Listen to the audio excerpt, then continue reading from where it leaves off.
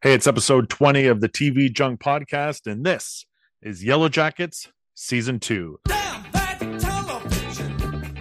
What a bad picture! Don't get upset! My name is Greg. Thanks for checking out the pod. Don't forget to follow us on Twitter, TV Junk Podcast. And you can also send us an email if you got any suggestions for shows you'd want us to talk about, TV Junk Podcast at gmail.com. On the show today, we are reuniting the crew from Yellowjackets Season 1, which we did about I think it was about 2 months ago. We did Season 1, and so we're jumping straight into Season 2, and we've got Nuno on the show. Nuno, how's it going? I'm doing good, Greg. How are you? Fantastic. You excited to talk a little Season 2? Are you back in the Yellowjacket zone? You got your team jersey on? I'm in my Misty cosplay for the day, as only the three of you can see. That's right. We've got Sean. Sean, how's it going? It's going good. Is this the first Season 2 episode of It is. TV Junk? It is the first Cool. Season 2. I don't believe any of the other shows that we have done are probably going to get a Season 2. I don't know about Wednesday, and I don't know about. I'm pretty sure Pistol is not, because I think that was removed from Disney Plus. Oh yeah. But you so guys did Mandalorian, right? That was right. That was Season 3, but we did the first two seasons on Film Junk. right. Yeah. And then a couple other shows that we have done. Willow got removed from Disney Plus, so people can listen to that podcast and not Yeah. watch Half the show. these episodes are already irrelevant. It's That's right. amazing. Wait, so Disney Plus actually removes these shows? Yes. Yeah. They've done some removing of the majority of the stuff that they took off were Disney Plus produced things. So like a lot of the stuff that is older is still on there, but the things that they've spent money on and a lot of the royalty stuff that they produced that didn't get the reception that they wanted has been removed. Wow. So That's so strange. I mean, those shows are both pretty recent. yeah, I guess it probably saved them a bit of money to just pull them for now, and we'll see what happens in the future, and then we'll have a re-release of the episodes of the podcast when those shows come back on for people to watch. It'll be it's the new Disney Vault that they used to do with all the home video Yes. releases, right? yeah. So it's Willow and Pistol and Song of the South. Those are the things in the Disney Vault right now. Yeah. So I think Songs of the South is probably in the shredder. I don't think it's yeah, anything right no, now. I don't think we'll ever see that one They again. threw away the key on that one. Yeah. Plus, Well, we have you got Zak on the show. Zak, how's it Good. going? It's good. How are you guys doing? You guys already answered, so I'm good. Yeah. Good. And so have you seen Song of the South, Zak or Sean or Nuno? No, never No. seen I it. don't think I have. My wife's parents, or her childhood home, they still have a storybook from Song of the South Oh, with some pretty strange stuff in it. yeah. I believe I was a toddler, and I did see Song of the South in the movie theater. But for me, it was mostly about the songs, right, and the cartoon characters, and Yeah. the rabbit and the fox and the bear and all that stuff. As a toddler, I didn't see color, so you know. Wait, how But yeah. old are you anyway? I know I'm older. We'll just go with that. So Yellowjackets Season 2, it's on Crave and on is it on HBO in the States? I can't remember, or is it called Max now? Showtime. Showtime. It's on yeah. Showtime in the States, and we'll see how long this show stays on the streaming services. Unlike some of our other episodes that we have lost. So Season 2, when we at the end of Season 1, in going back to the plane crash days, Jackie has frozen to death in the snow, and Lottie and Misty and Van, who have dismantled the bear that Lottie killed, offered the heart as a tribute to the wilderness at the end of season 1. So a lot of spooky stuff I was expecting going into season 2, and in current day time with the crew that have survived. We get that horrible scene in Tasa's basement with the poor dog, and Misty has taken care of the reporter with some poisoning. Taisa wins the Senate race, and Natalie gets kidnapped by some strange cult people. And we hear the person that Natalie was blackmailing, a woman by the name of Susie, leaves her a voicemail and says that Travis's bank account was emptied by someone named Charlotte or Lottie. And so this was the first time that in all of season 1 that we had a clue that Lottie was actually still alive in the present time. So Thanks for the refresher. I actually kind of forgot a lot of these details. Good. Well, that's what I'm here for. I'm here to guide, and then you guys discuss the show and fight it out over whether this was good or not. And I'm like the referee. I'm Dave Hebner, and if you get that reference, then that's fantastic. All right, season 2. So it starts off. We'll kind of start with in the past, plane crash time. It's 2 months. Jackie is still dead, and they are kind of struggling to make it through the winter. They don't have a lot of food. They're rationing it. Natalie and Travis keep going out for hunting, and they're unsuccessful and all that. Javi is still missing. I'd completely forgotten about Javi. That's Travis's brother, and he kind of took off when in season 1 when the girls were all chasing after Travis. I can't remember if they were going to kill him or if they were going to sexually assault him. I can't remember what they were doing, but Javi took off, and that was kind of the last we had heard of him, and he's still missing. So we get to Shauna, who's pregnant, and she's having these conversations with Jackie's frozen corpse, but in her mind, Jackie is still alive, and they're kind of talking to each other, and we're getting a lot of hallucinations early on in the season, and that's pretty much one of the topics of the entire season is people hallucinating and just being affected by the wilderness and whatever is out there that is making them kind of lose it. And so Jackie's ear falls off when her corpse tips over, and later on in the episode, Shauna eats the ear, and that's the first instance of cannibalism in the season.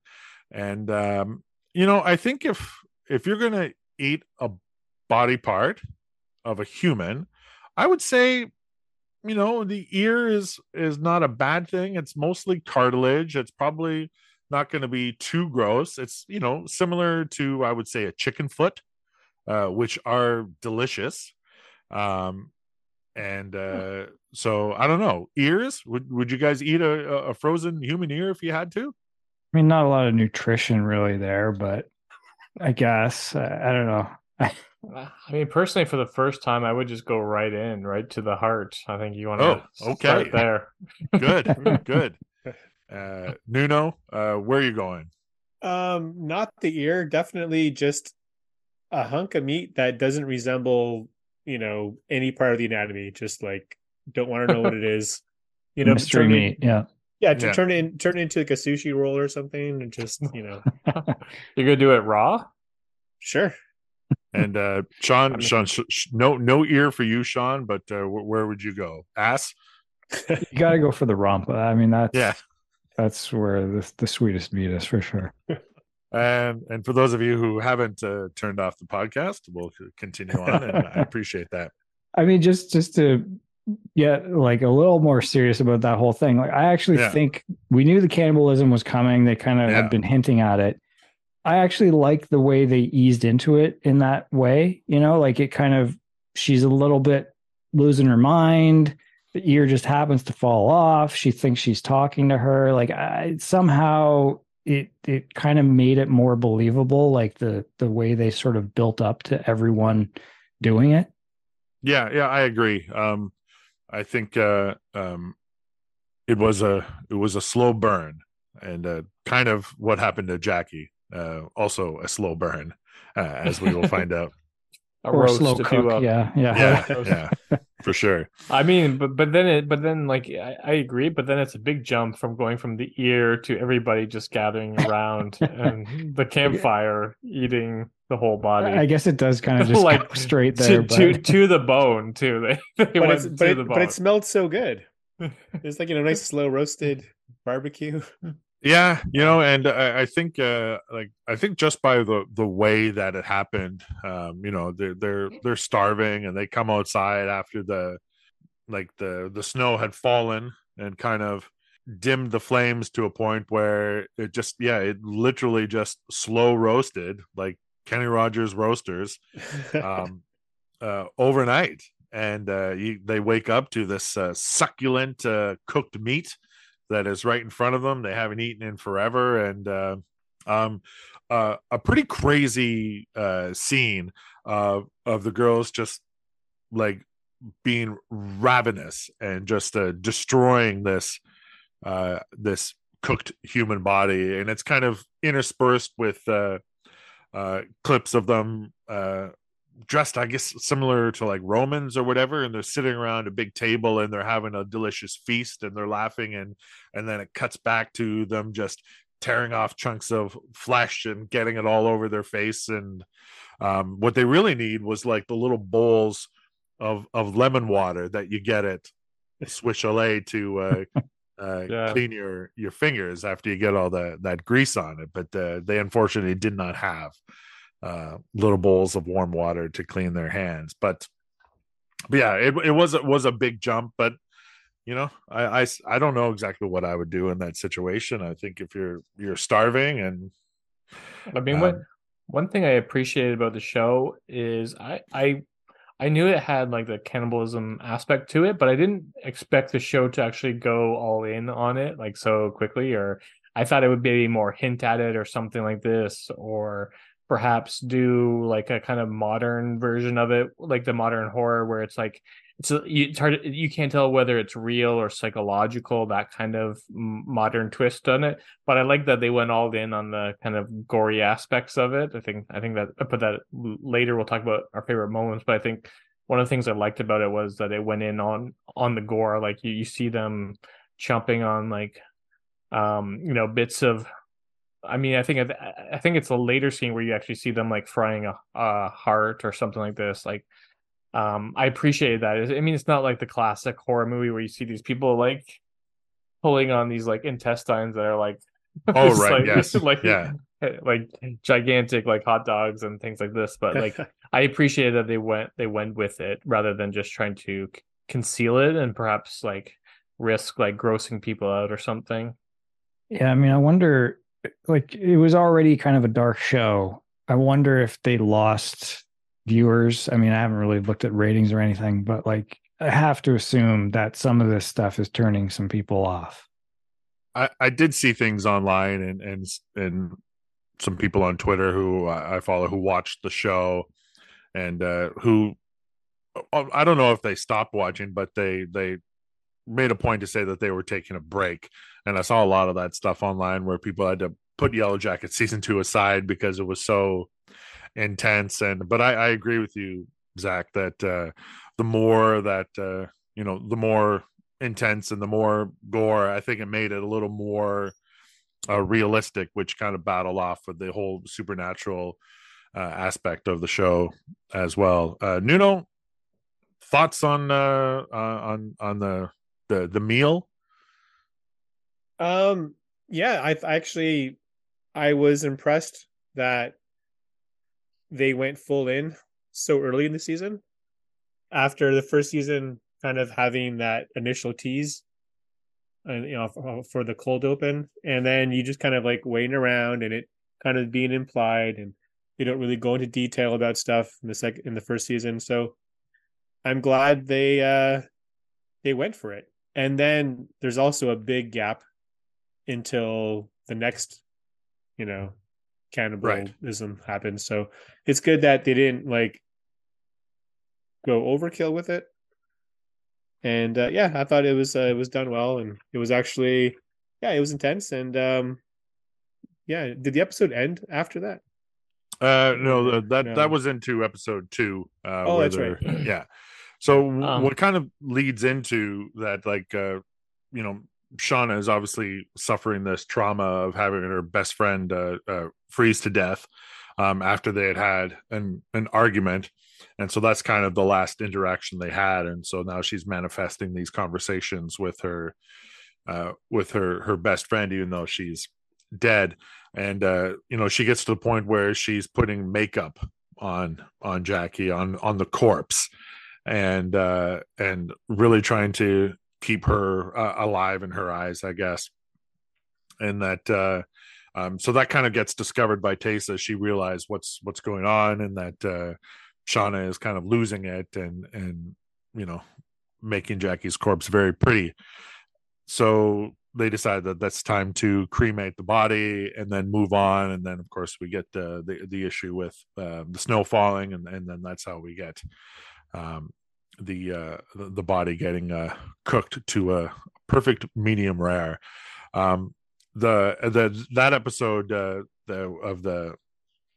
the teenagers, it kind of ends with their coach, the one-legged coach on crutches, kind of watching on. He's not exactly part of all the stuff that they're doing. He kind of has his own little side story throughout the season, which I actually found a little more interesting, because he was kind of a lame-o character in the first season, beyond getting his leg hacked off by Misty.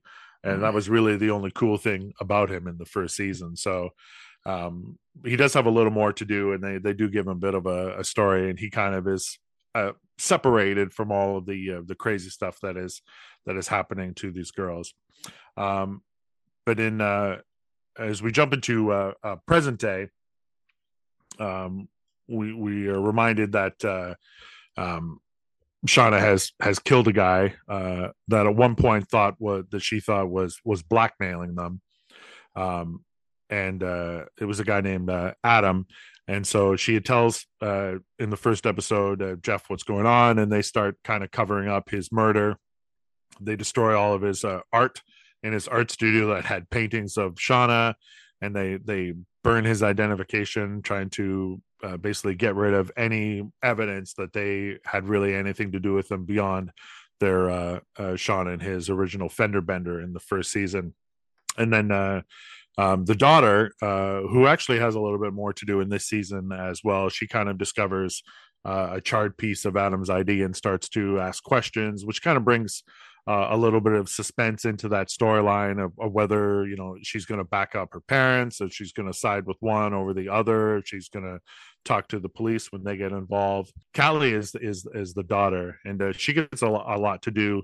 Yeah, I don't know how I feel about that whole storyline. Like I kind of said last season, I was not crazy about it. And obviously it turns into this whole season of like them being investigated by the police, and she has the undercover cop kind of I don't know what the word is, like hooking up with her, for lack of a better word. And then and I feel like that storyline just feels so similar to so many TV shows, and I didn't think it was that interesting. I mean, I guess it's a little bit more interesting in the sense when she actually does, like, it seems like she's against her parents, but when she kind of takes their side, I guess that's a little bit surprising and interesting. But for the most part, I wasn't super crazy about that whole storyline. The actress is fine. I thought she's good, but yeah. I mean, I agree with you in that, like, when she kind of makes the turn,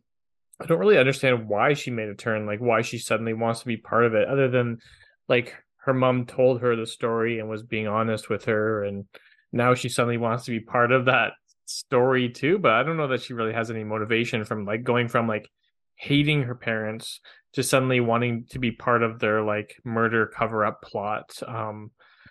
I didn't really see, like, I think my biggest problem with the show is I don't know that they don't really do a good job providing motivation for why people do the things they do. It's just kind of like people just do things, and there's never any explanation. Like, I mean, you can go it's the through. wilderness, right? It's the wilderness makes them do everything. Yeah, I mean, like, But some of it even is... but even when it isn't the wilderness, where it's like, I can't figure out why they're doing what they're doing. Like, I can't figure out why she does that. You know, maybe we'll talk later about the coach, but like, I can't understand his turn in this show at all. Like, I can't the ending that he has. I do not get that whatsoever. Maybe it's the wilderness, but I think he's got his own thing that he's Right. working under his own kind of psychological motivations that are pushing him to that. But I can't see why. And there's no, and even though it spends a lot of time on his backstory, it doesn't provide any motivation for what or justification for what he's doing. Well, Yeah, like I do agree about the coach. I mean, there's stuff that he does leading up to that final thing, which I think makes a lot of sense, and separating himself as much as he can from them, because he's clearly against the whole cannibalism thing, and he's struggling with all that stuff. But yeah, like what happens in the last episode is a little weird, and I didn't quite understand his motivation for what he did either. But yeah, that's a really good point, and we'll touch on that when we get to the finale of season 2. So we get to there was a brief introduction of a police officer in season 1 who was kind of investigating some stuff, and I think Natalie had a relationship with him, if I remember correctly. He's talking to Shauna about Adam's disappearance, and then we get that whole thing with the daughter and the other police officer who's kind of trailing her in their story. And Misty's story continues with, she's trying to find out what happened to Natalie, and deduces that she was kidnapped by checking out the hotel room and seeing that the door has been damaged. And then she gets into the side story again with her citizen detectives that was introduced in the first season. And this online group, are talking about Adam's disappearance, and she's trying to dissuade them from looking into that stuff.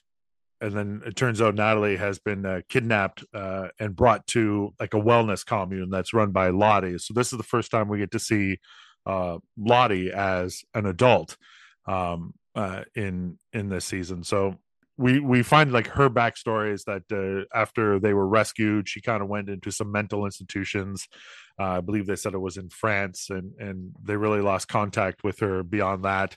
And it turns out she's better and out, and is kind of running this wellness center for wayward people. So what do you guys think about the introduction of Lottie as an adult, and where her character has taken her into season 2? Nuno? I think I was looking forward to Lottie. I think Lottie was my favorite character or secondary character of the first season, and the reveal that she's still alive in the present day, I thought was really good and a good cliffhanger to leave off the first season. But I was kind of disappointed with her in the second season. I don't feel like they didn't really do a good job of giving any mystique to her.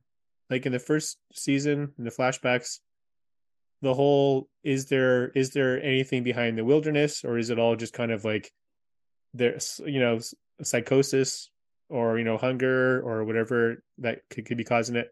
It kind of pushed you in different directions. Like in the first season during the seance, she starts speaking fluent French, and she kind of seems like she does have a little bit of clairvoyance, possibly. At the second season, past and present, I don't think you really get behind Lottie being the spiritual leader at all. She kind of seems like a failure or a fraud. And I'm really surprised at how many of the things they set up in the first season just kind of fizzled out in the second season. Yeah. Yeah. Yes. I mean, we haven't really said just overall thoughts on the second season, but that kind of was my general impression is, like I think that does kind of happen at some point with shows like this, where there's a bit of a mystery. And I feel like at some point they start spinning their wheels, because it's like, okay, we have things we're going to give away eventually, but we're not there yet. So we just got to find some stuff to fill the void. And I felt like the whole arc and where this season goes, it didn't seem important. And maybe that will change at some point and it'll make more sense. But just that whole idea that basically we find out Lottie, like she seems like she's like the big bad of the show in a way. And she's like aligned with the wilderness and all this stuff. And then by the end of this season, it's like, well, no, she's not. And actually, Natalie becomes sort of like the cult leader or whatever. And I just was like, okay, so I don't know. I didn't get it. Yeah, I mean, go ahead, Zach. Yeah, I was gonna say. I mean, I kind of agree with Nuno and Sean. I mean, they kind of build her up a lot. I mean, my biggest issue was like the present day Lottie. Like, there's so little that they did with her. Like, although she runs this cult, like she has almost no bearing on the plot whatsoever.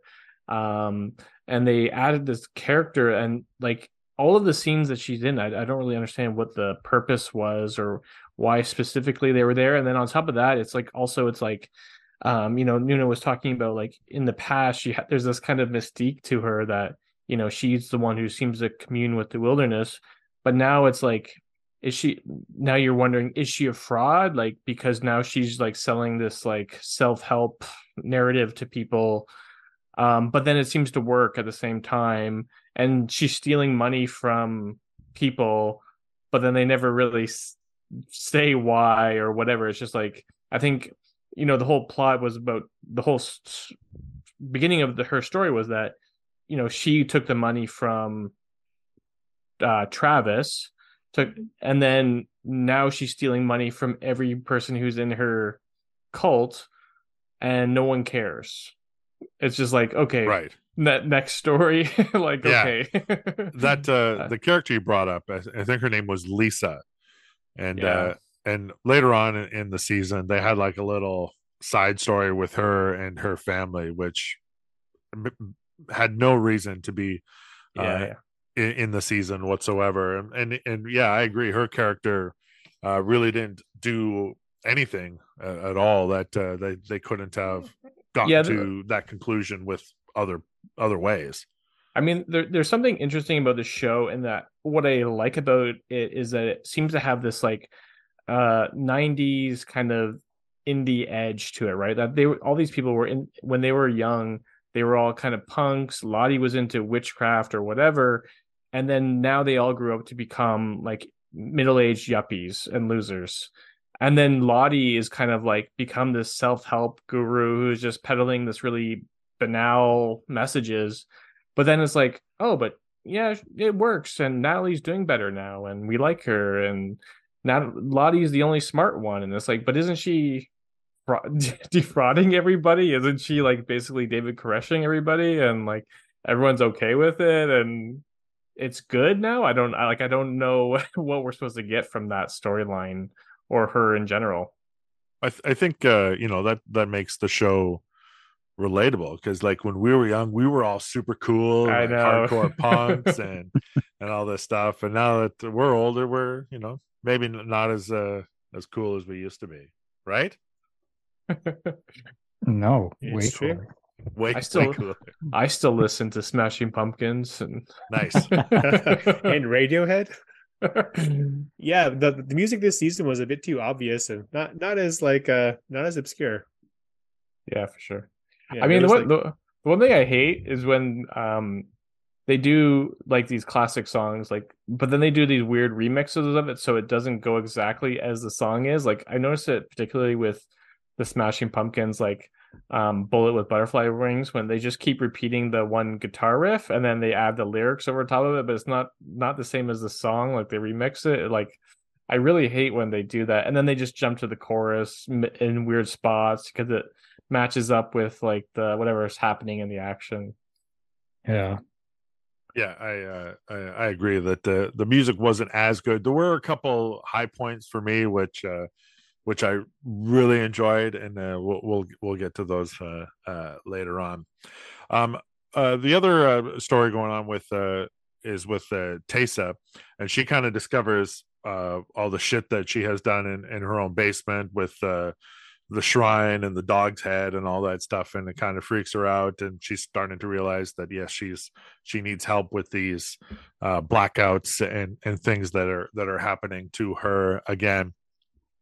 And we get a very weird scene where she gets a puppy, and her son is over in the house playing with the puppy, and she's having conversations with him, and he said he walked there from school, and so she calls her partner, her ex-partner, and says, hey, the boy, I can't remember, Sammy, came here from school, and they kind of freak out, and when she comes to pick him up, they realize that he's gone, and they find out that he's actually been at school the whole time, and Taysa had again hallucinated all of this conversation with the boy, and then she speeds up the van and runs a red light and deliberately causes a car accident to maybe try to kill her former partner, which I thought was surprising. And I think surprising to a point where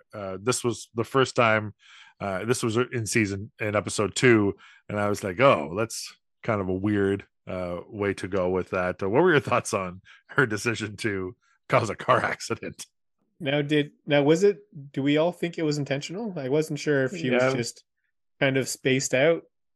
She kind of had a look that it almost felt like the other version of her had shown up at that moment, and like she hit the gas and wasn't even looking at the road when the accident happened. So I feel that it was done on purpose, and it was super odd, but I don't know, maybe it wasn't. What did you guys think? Zach, what did you think? I mean, I didn't get the sense that it was intentional. I mean, I don't know that I was paying attention 100% at that moment. Sure. I don't recall the scenes that you're describing, but I get. I mean, I think that for me, the whole arc with Taysa, I think of all the storylines, I think hers was the weakest this season. The present day one. I mean, even the one in the past too seemed really almost non-existent. But like it was a very weird one, because like there seems to be no I don't really know what she was trying to do. Like she was just like, they separated all these characters, but then they spend the time just traveling around not doing anything, and she didn't really do anything. I don't know why she ends up going to visit Van. I don't know why. Other than just like to reminisce, or I don't know what Van has that she thinks she can understand about it a bit more. But I think in general, like her storyline, I mean, if you're explaining like did it intentionally, but if it wasn't intentional, it just seems like a very pointless story that she got into an accident and then she disappeared from the accident, or she left her wife and went on a trip. So if it's intentional, I don't know that they're necessarily going to come back to that idea, because I don't know if she's necessarily seeking any remorse or anything like that for what she's done. Yeah, I mean, I also agree that like, I mean, the weird thing about her character and where it goes this season is like she's a senator now, right? Like the whole time I'm thinking, like, don't you have a life? Like, don't people care where you are? Like, it's kind of weird that she just ends up hanging out with these people and yeah, I mean, like, it seems like a good job. I mean, it's pretty you don't sweet, really, you don't really do anything. But I was just looking at the Wikipedia description for one of the episodes here, and it says Taysa follows her fugue self's intuition and hitchhikes to a small town in Ohio where she sees Van for the first time. Yes. So, like, I guess the idea is that like her other self is like, you know, as she's going into her other self, she's starting to like embrace that side more, and that's pulling her back to her past, I guess. But I feel like that wasn't really that clear. She kind of needs a third identity who's just on Zoom meetings with, like, you know, doing her job as a senator. Because the first season spent so much time dealing with her campaign, with her marriage, with her son. And then by the second or third episode, they do away with all of those elements. It's almost like did they get new writers this season who are just like, it's strange. It's kind of like they abandoned so much stuff that they set up in the first season to the point that it's so lazy and kind of convenient how things get resolved. Like the wife and son are out of it, just like that. The minute Jackie gets eaten, that actor, that character, completely gone. Like so many characters are just kind of unceremoniously written off. And then like I think Jeff and Callie get a bigger role this season. And then we meet some people at Lottie's compound. But aside from that, they've pretty much abandoned most of the story setups and plot lines from season one. I mean, I feel like this season, I mean, I will say, I know Sean was asking what would the general consensus is. Most of the stuff I've read, it seems like most people are disappointed with season two. I actually kind of like season two a bit more than season one. I think I wasn't a huge fan of season one. I thought it was a bit meandering in season one. I think the story is a bit more coherent and plotted out a bit better. But I actually kind of like season two a bit better.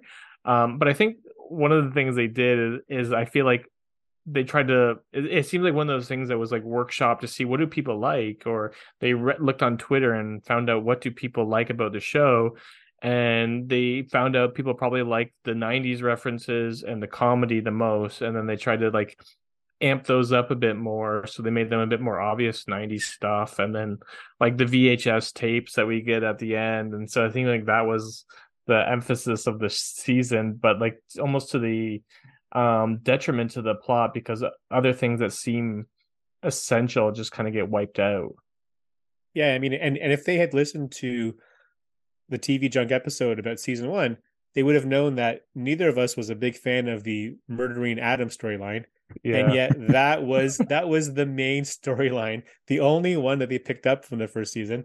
And that one got worse and worse the longer it went in. For sure. The more other people were involved in it, just how convenient everything was. Like I think at this time too, in episode 2 or 3 is when Shauna and Jeff just walk into his like studio apartment and just burn it down. And in this day and age of like surveillance everywhere, it's like and it's like they make sure that every single thing was burnt down. There's no mention of it, but like the photograph of Adam Martin on his driver's license. But it's like, do other people live in this building? Like, yeah. I mean that's arson. That's like, it'd be manslaughter.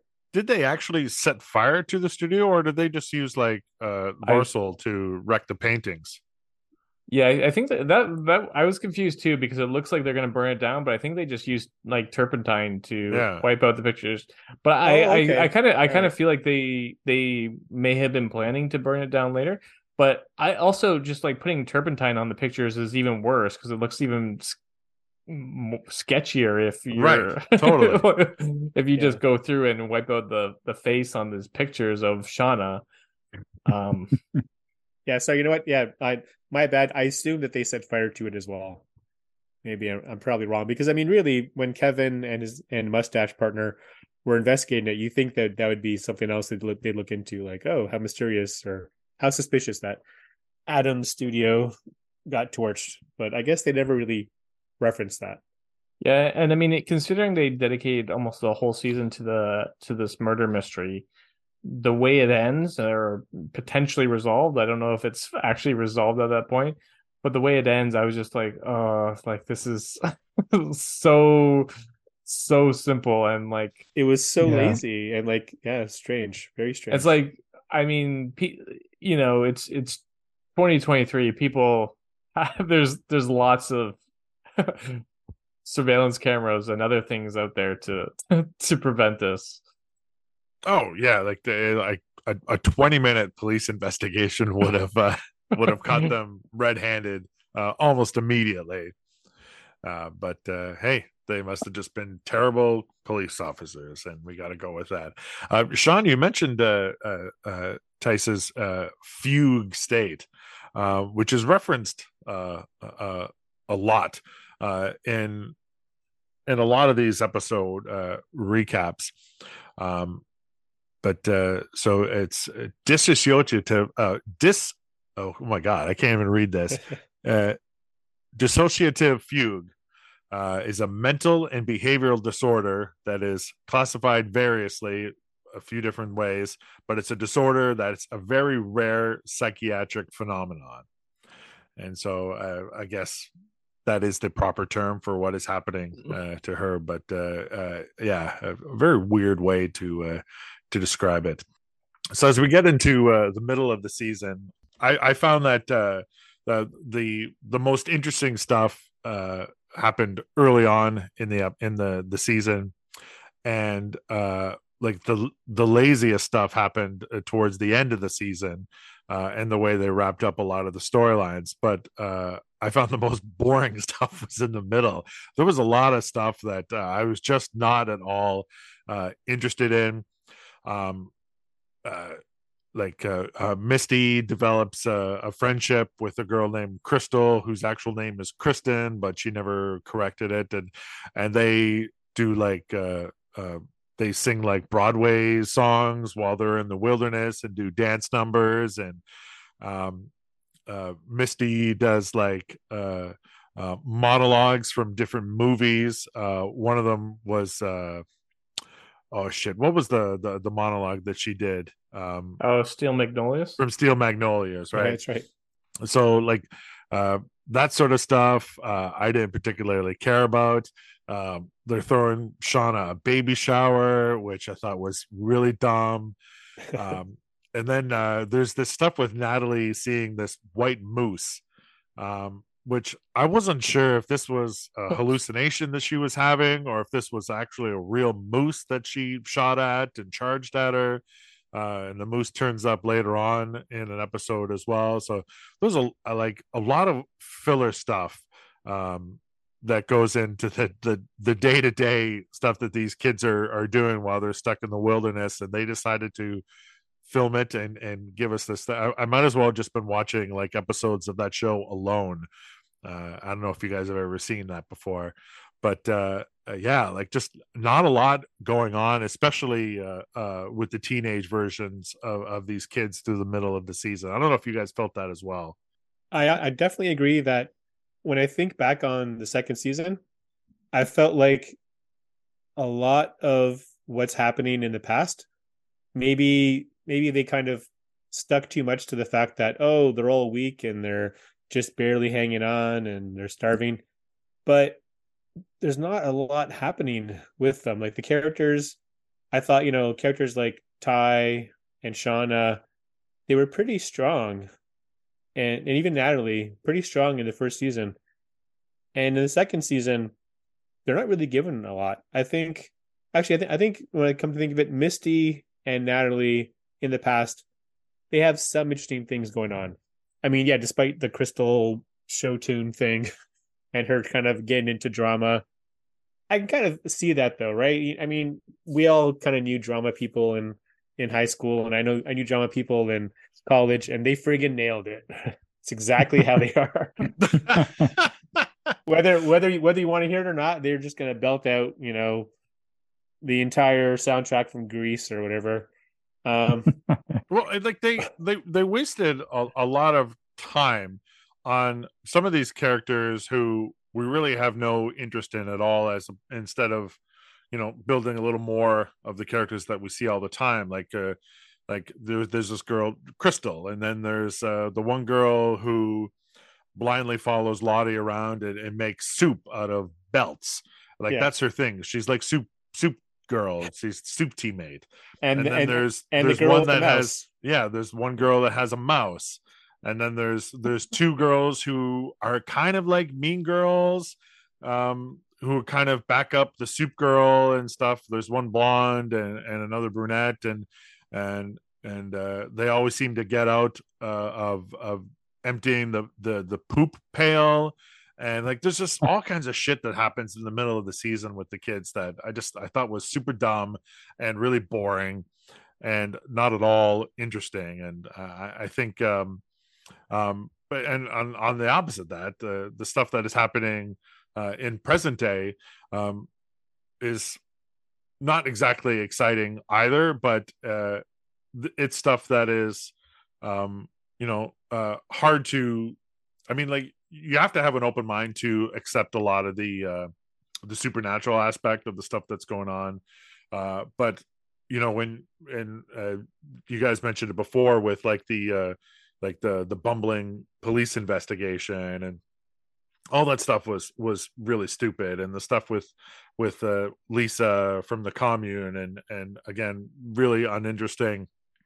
And then the we do get introduced to Walter, the citizen detective that Misty is familiar with from online, and it's played by our friend Elijah Wood. And so I'm interested to what you guys thought of Walter and Elijah Wood's performance of Walter, because I have thoughts about it, and I'm interested in what you guys say. Sean, what did you think about Walter? I did like Walter, and I liked Elijah Wood's performance. I think we were talking about if this season starts to lean too much into the comedy side of things, and I think he definitely is there for comic relief. I'm okay with it when it's just kind of him and Misty on the side doing their thing like that. I kind of enjoy that. But he does kind of come into the whole group by the end. And that's where I'm starting to be like, I don't know if he really fits in at this point. So I'm not sure where that character goes from here, but as sort of like a fun little side plot for this season, I did enjoy him. Zach, what do you think? Yeah, I mean, I liked him as well. I think, I guess there wasn't that many new characters this season, but I think I'd probably my favorite of the new characters. I mean, I guess like I guess the larger issue is they add a lot of elements, but they don't really develop the plot very much. I mean, when he came in and he's first introduced, I kind of was thinking like, oh, I wonder where they're going with this, and I was kind of really fascinated with it. But then right when that happens, he just kind of disappears until the final episode, and he comes back, and there, I didn't really get any reason for even why he was doing what he did at the end, or I didn't even know how he knows about what was happening at the end. But I mean, I kind of liked it, but I don't know, I just was expecting it to go somewhere different. I mean, I think the thing that the show perhaps is trying to do rather unsuccessfully is it's trying to continually go in a direction you don't expect. And I think that sometimes those expectations can be good. I think like there's some twists that I really liked. Like, one I kind of liked was with Shauna's baby. I don't know if I'm getting too ahead, but like, that she has this baby and then almost immediately find out that it actually died. That you kind of because she's having a baby, you expect something really significant to the plot to happen. Whether it's they have add another character or raises questions about where this person is now, or potentially that they ate the baby or something like this, but they almost kill it off right away. So it was kind of an interesting twist, but then a lot of it seems to be like they're going to add in different elements and then go a different direction that you might not anticipate. Like, but it's like if you do that continually, it's kind of frustrating when it's like every story plot just goes off in a different direction. Like they kill off somebody that you might not expect to be killed off, or like a plot element that you expect to happen, it just goes in a different direction or drops that plot line. It kind of is like it feels a bit like, is this what I signed up for? Nuno? Yeah, I did like the character of Walter when he's first introduced, and I liked his chemistry with Misty. And yes, when we get to the finale, I have huge issues with where his story, where that character went, where it all goes. Yeah, I mean, going with what Zach said, I wonder if a lot of the writer rooms these days, do they spend too much time online, like Yes. reading theories of what people fans are writing about on Reddit and on Twitter, and then kind of being like, oh shit, we can't do any of these ideas because someone's already thought of it. I mean, because the whole Adam thing, right? I think people a huge theory was that he might be Javi grown up, right? And then they nix that. The minute Javi comes back, they nix that idea, and yeah, it's very strange where things take. It's okay to have an unexpected turn, but it's also kind of disappointing when things are resolved so quickly or things just kind of do, a 180 out of nowhere. Yeah, like Yeah. I agree. The whole Adam thing, like he was like in the first season, like he's the catalyst that really gets them all back together and covering up his murder. And he just turned out to be just some schmo that she banged her car into and then literally banged. Like that's like like it was such a disappointing reveal on that character, and maybe that was my own expectation of who he could possibly be. And I think Nuno, you also found something else online that was about who he could possibly be as well, which was super disturbing. It was, and actually I was so disappointed because I thought, okay, this show can go there. That's right, I reached out to all of you because I listened to season 1, the podcast, just out of nowhere, I was like, oh, I had this weird inclination that like, what if Adam? Oh, actually, no, it was. I was listening to that, but I was also watching the I was watching the second season, early episodes, and before the baby's born, Lottie keeps referring to the baby as a him, and he, and Shauna was like, and Shauna was being kind of creeped out by how Lottie was so interested in her unborn baby, and so right there, I was like, oh my gosh, what if Adam was Shauna's son? And maybe neither of them knew, or maybe he kind of knew and tried to find her out. And yeah, they had this really disgusting, incestuous relationship, but at least it would have been disgusting. I don't know. Come on. Well, here's the thing. You know what? I thought there's going to be. I thought to be a callback. I was waiting for the moment where the baby was born, and Shauna keeps calling him adorable because I thought back to the first season, and every time Adam was being playful with her and kind of flirting, she'd be like, excuse me, are you trying to be adorable right now? Like she'd always call him adorable, like, but not like actually adorable. And I was like, oh, they're gonna have this whole thing where it's like she calls the baby adorable, and then we're like, oh my gosh, it's Adam. She's been fucking her son. Well, they're not ready for it yet. Well, here's the thing. They're not ready for your ideas. but season one had a huge reveal towards the end. And I thought this would have fit in nicely because this didn't really have a huge surprise. This didn't have a big twist. And the Adam being her kid, I don't know. It probably would have turned off a lot of people. But in the post Game of Thrones age, I think they could get away with it. Well, possibly. I mean, there's only 2 taboos. There's cannibalism and incest, and then they've already done the one. So yeah. Why not own both? I think you're right that this show could go there. Whether that would have been actually a good thing, I don't know. But it does bring up the question, and I hope I'm not jumping too far ahead here, Greg, but like with the baby being born and then kind of immediately finding out that the baby died. Right.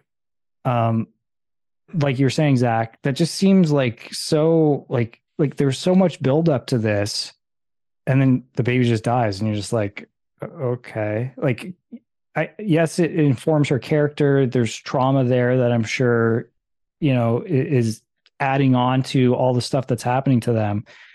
But I still can't help but think like, did they take the baby away from her and like the baby's still going to be shown to be alive like later or something? There's got to be something more with that. Nope. Yeah, I mean, I kind of agree with Nuno, and to answer your question about whether the writers or people spend too much time online, the answer is unquestionably yes. I think they all are going on to like the forums and reading what are people saying, and then they're trying to divert people from different ways. I mean, because if you have a baby in like this kind of situation, you're going to assume they're going to eat it. Like that has to be the situation. And that's going to be everyone's guess. And I mean, I would have and like the way they went with it, that made it seem like, oh, Shauna doesn't really know what happened. Like it was all kind of like her own fugue state or whatever. I would have been interested if they actually kind of hinted maybe she did have it and they did eat it, or maybe they sacrificed it or something, like I would have been cool with that story. I mean, I still feel like the way the story developed,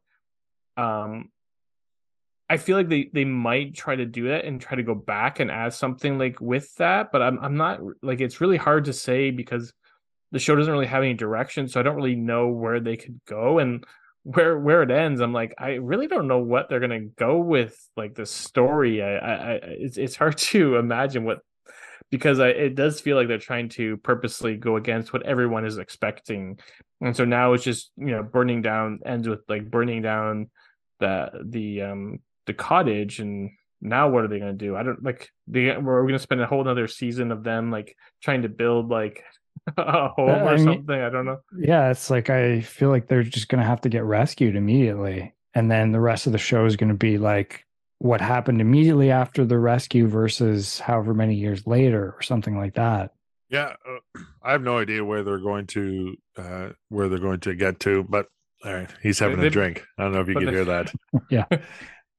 But so we actually do find out what happened to Javi.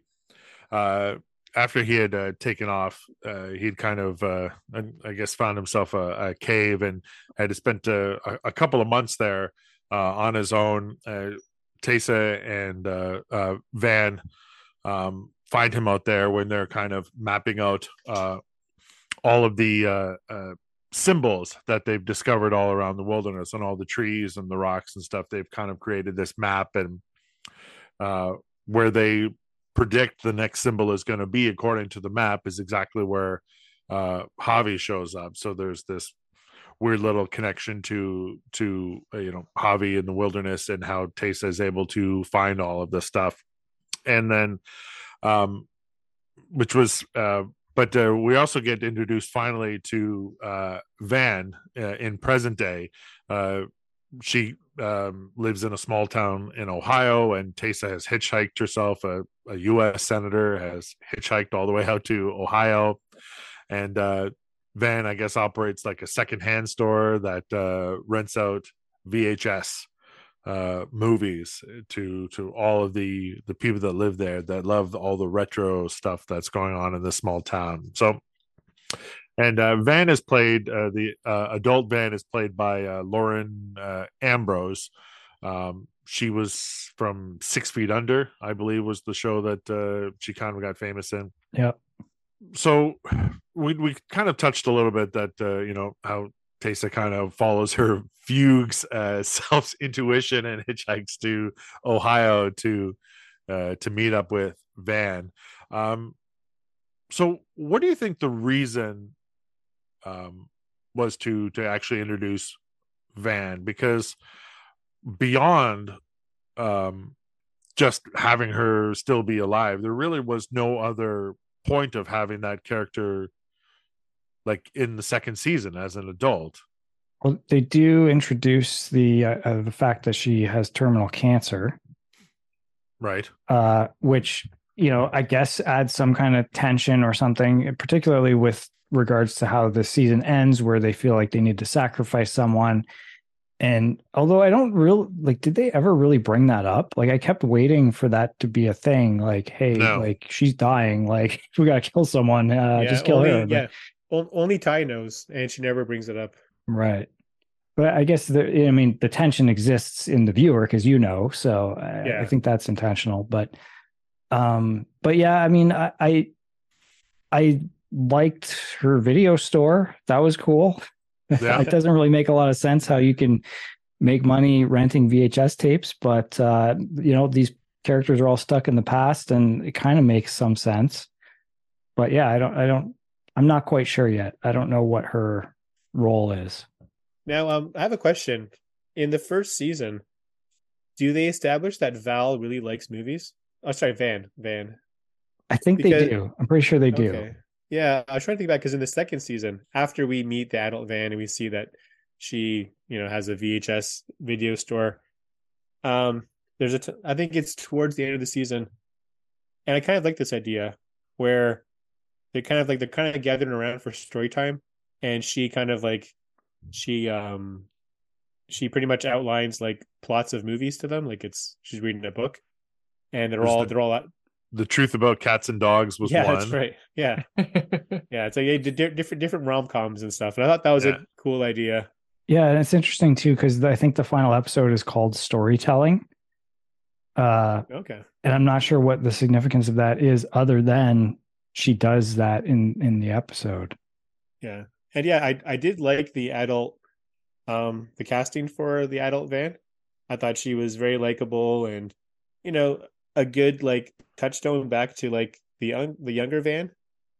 But aside from that, like everything in this show with the two timelines, nothing about the present is informed by the past.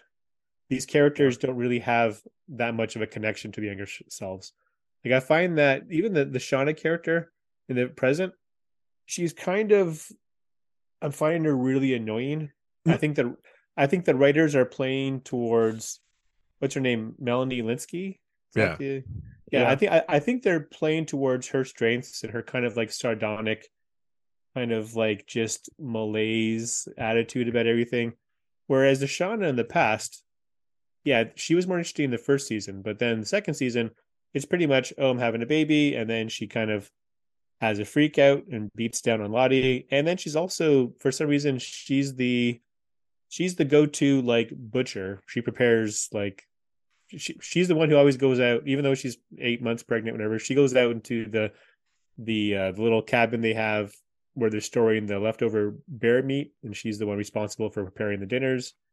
Again, I don't see any of the past Shauna in the present Shauna. And No, I agree with that for sure. the present day Shauna doesn't take anything seriously. She takes no accountability for any of her actions. She's just got that weird, maybe it's her like baby voice too, just with the performance where she's just so like doesn't give a shit about anything. I mean, that's the kind of the problem with the structure of the show, right? Like, and Zach was talking about how like the motivation for a lot of these characters is not really clear, but like sometimes the motivation is like a reveal to come later or something, right? So, like for instance, like why is Lottie acting like this in the present? And all you know is she was like this evil character in the first season, but then, oh, actually she's not. That changes at the end of season 2. And then it's like, oh, okay, I guess that makes sense now. But like you're waiting for reveals to these things. And it's kind of like sometimes it works. Sometimes you're just like, this makes no sense. This character is not who I know.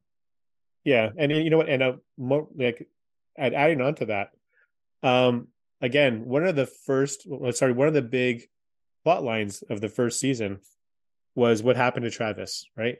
Did Travis kill himself? Was he murdered? And then Lottie explains it away to Natalie. In the present day, we get one version of the story, and we have to, I guess, accept that Lottie's being reliable about what actually happened. Where they're at the construction site, or I don't know, his place of employment, and he wants to hang himself temporarily. It's just so weird. It's like they want to make it a connection back to the wilderness, and she kind of lets him hang himself and then doesn't get him down in time. I mean, So if you it's just it's not like a Michael Hutchins from In Excess situation. Yeah. like, I mean, I would think too, if you're gonna, temporarily hang yourself and then have someone let you back down, I wouldn't go 9 feet up in the air and choke myself. I would do it, just maybe like 1 or 2 feet off the ground, just in case, just so I can't reach it with my feet. But then, just in case, But Yeah. I don't know. I guess they wanted to go all the way up to the like rafters. I think from Yeah. So I mean, I think in the first season, wasn't he hanging from like the like so like a roof beam or something? Like I think it I was can't pretty He high was, up. yeah, he was like way up there. Yeah. because now he's on like a lift or something, right? Mm-hmm. yes, Yeah. it's funny how you mentioned that they dropped a lot of the storylines.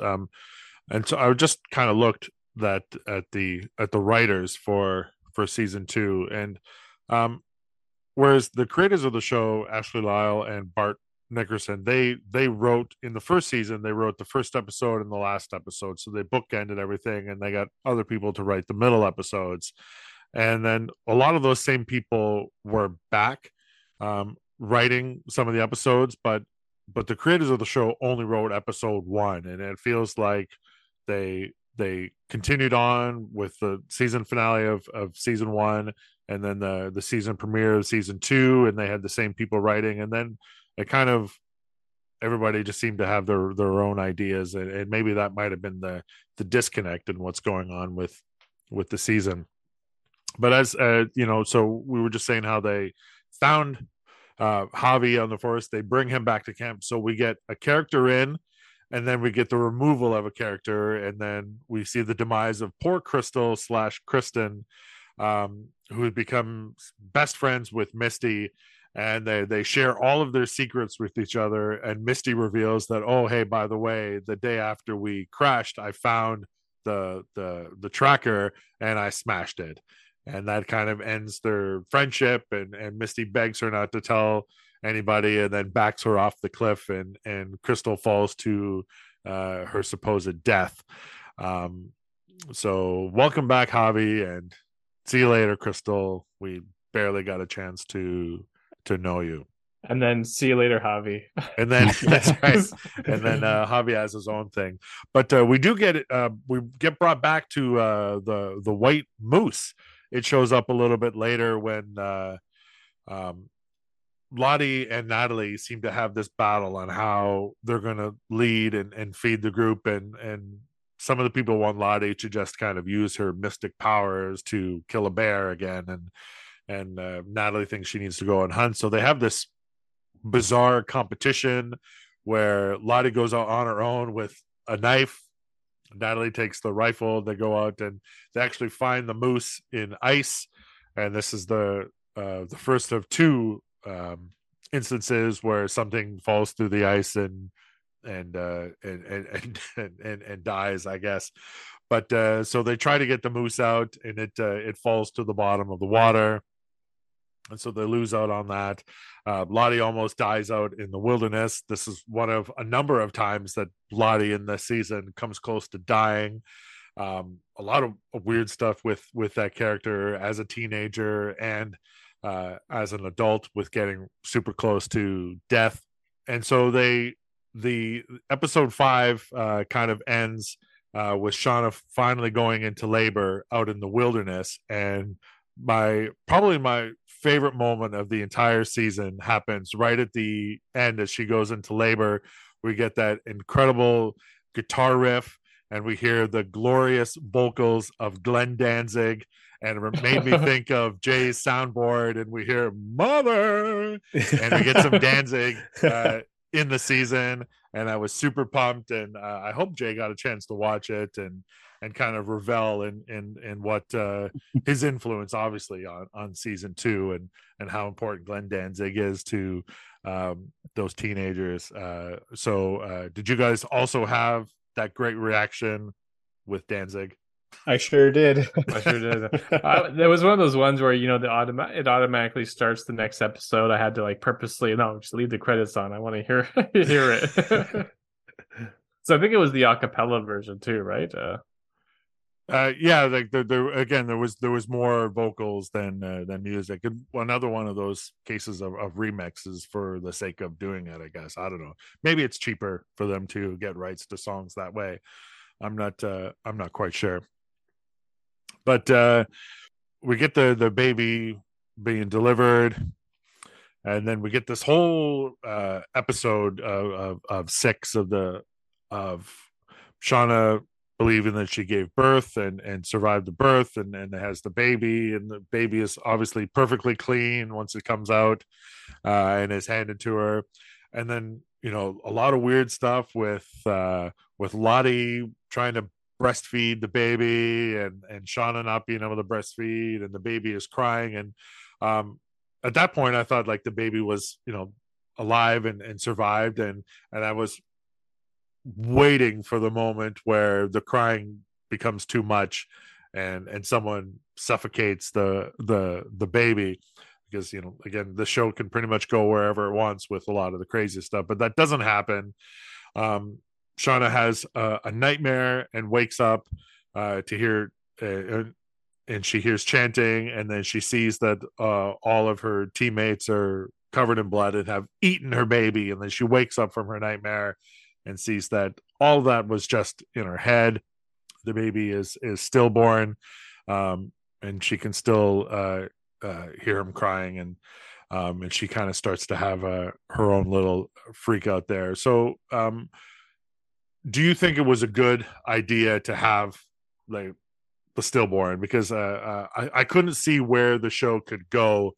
Like they could barely keep themselves alive and actually have a baby out there. So I knew something terrible was going to happen to the baby. Do you think like the stillborn was the smart choice as opposed to them actually murdering the baby, or maybe neglecting it to a point, or something that's even more sad and awful in the show? I mean, the show does go in places that made people uncomfortable. So I don't know. This could have been a trigger warning in itself for a lot of people. Sean, what did you think? Yeah, I mean, we kind of already talked about it. It's a little disappointing. Like it was surprising, but I agree. Like you can't really have the baby out there surviving with them. But I mean, that's what's so cool about the reveal that she's pregnant and all that in the first season, because you're like, how is this going to work? There's like, the situation they're in. This is like the worst possible complication to add to it. But then it like I said, like, yes, I'm sure there's some trauma there and stuff that's going to build her character in a certain way, but it kind of feels like it didn't amount to much. But yeah, I don't know. One thing I was thinking about with this season, like just some of like we were talking about, is this season turning people off because it's got cannibalism, it's got stillborn babies, it's got, the scene where it's got cancer, it's got the scene where Lottie lets herself get just the crap kicked out of her. Yeah. Like there's just so many things. It's like it's a very feel bad show. But then, that in itself, if it's building to something, if they're doing something with all of this, it's like, okay, like tell me where you're going with this. But right now it just feels like you're getting abused as a viewer, and you don't really have the sense that this is building to something that's going to be great. Yeah. I mean, I know that there's a third season. I'm hoping that the third season is announced as being the final one, because I don't know. I'm curious enough about the show that I want to keep watching it, but I don't want to, if it's 10 more hours, I can probably do that half-heartedly. But if it's a couple more seasons after that, I don't know. I mean, in terms of the baby, one of the thing, I mean, I think they're going to have to come back to it at some point. Like although I think that the writers might be all over the place, I feel like the baby has to be. I'm starting to wonder if there's some sort of weird turning point, because it's clear that Shauna doesn't really believe in the wilderness. It seems like Natalie doesn't either, or Natalie's kind of on the right where it ends. She's maybe on the brink of starting to believe in the wilderness of some sort, but it seems like Shauna's like the lone person who doesn't believe. And I feel like there's something there that she knows, that they're going to come back to the baby, because they may actually have done something, but she can't prove it or something. Like I feel like they're going to come back to the baby. Like if I am guessing about what the ending will be, I think there's going to be something with that some of them, people like Shauna, seemed to adjust to the violence and depravity of what they had to do to survive, and the other ones seem like they're trying to use the explanation of the wilderness to justify what they need to do to survive. And so they've kind of like made it up in a certain sense, or they've had some sort of psychological fugue state or disassociative thing that makes them believe in something that they know not to be true in order to justify their survival. Whereas I feel like they're going to come back to the baby because they're going to find out that they may have actually killed it, but they can't really explain that, or they can't rationalize that in their own minds. So I feel like they're going to come back to that at some point with the baby. And if they don't, I'm going to be kind of disappointed, because then it feels like it's just like a dead end. Now, Zach, if they do that, they're pretty much going to be ripping off the MASH series finale. Yeah. Where it's like it was all well, Hawkeye is like taking like a mental break, or he's like, I don't know if he's on mental leave, he's can't deal with something traumatic that happened, and then the end you find out that, oh, he's been saying, oh, they had to smother a chicken while they were like in a bus somewhere, so the enemy didn't hear them. But in the end, he reveals that no, the mother had to smother her own baby because the baby was crying. So they can't do that, Zach. Sorry. Actually, you know what? They can. I mean, the whole show is like almost like 50% knocking off Lost. So okay, but if I go on Reddit right now and bring up that connection to the MASH finale, then the writers won't do it. That's true. That's true. Then maybe they just say it was purgatory or something. Exactly. When you know what? It's so funny. Yeah, this is like this in 2 seasons. This has kind of gone through the paces of like 6 seasons of Lost in 19 episodes or whatever it is, because really, like, they wrote off all of the younger kids, which is probably, they didn't have a lot of foresight in the casting, because characters like Javi and Sammy, you barely see them. You can tell there's probably been 2.5 years between the filming of season 1 and season 2, so Javi looked completely different. They pretty much had to get rid of him, because if they come back again and say, oh, it's been like another 2-3 months, he's literally going to be like 17 or 18, where when he started on the show, he was like 13, 12, I don't know. They have a writer strike, so it's going to be delayed several months. This feels like the writer strike may have happened by like episode 5 or 6, and the rest was just like completely ad-libbed. It was all the producers trying to executive producers. It was just all improv. Like, I swear, like, if you think back to what happens in episode 7 and 8, I don't think there was a script. Well, when you referenced the season finale of MASH, I thought you were going to say that one of the teammates was left behind and spelled out goodbye in the snow as everybody was taken away in the helicopter, which is what Radar does. They could totally do that. They could. It was Klinger who stayed behind. Oh, was it? Okay. Yeah, because Radar left the series before it ended. And then Klinger took on Radar's job as doing the radio. Yeah. Yes. There's the one part in this season where they focus on the coach. Is it Ben? Yeah, Ben. And they start going into his past and how he had originally told his boyfriend that he wasn't going to go on this trip. And I started to think, oh, this is going right down like the path of Lost, like where it's like you had like you started to go into people's past, and they had like a moment just before they went on the plane where they were like they had to make a choice of doing one thing or another, and they chose that, and this was their fate, and there was nothing they could do, and you know what I mean, like they're kind of being punished for like by destiny. And so I kind of thought, oh, they're gonna do something like Lost, where he just spends his time thinking about what would have happened if I didn't, but then he also realizes he's like doomed to another extent because his fate is driving him towards something, and then he's going to start believing in fate and start doing whatever his impulse, like kind of like Lost did. But I don't know, it didn't really, maybe that's what the ending was. I don't know if that what it was trying to suggest is like, he's doomed to death by his decision, and he might as well just go out. But it was kind of a mess. But I was kind of curious if they were going to go down the Lost path with that.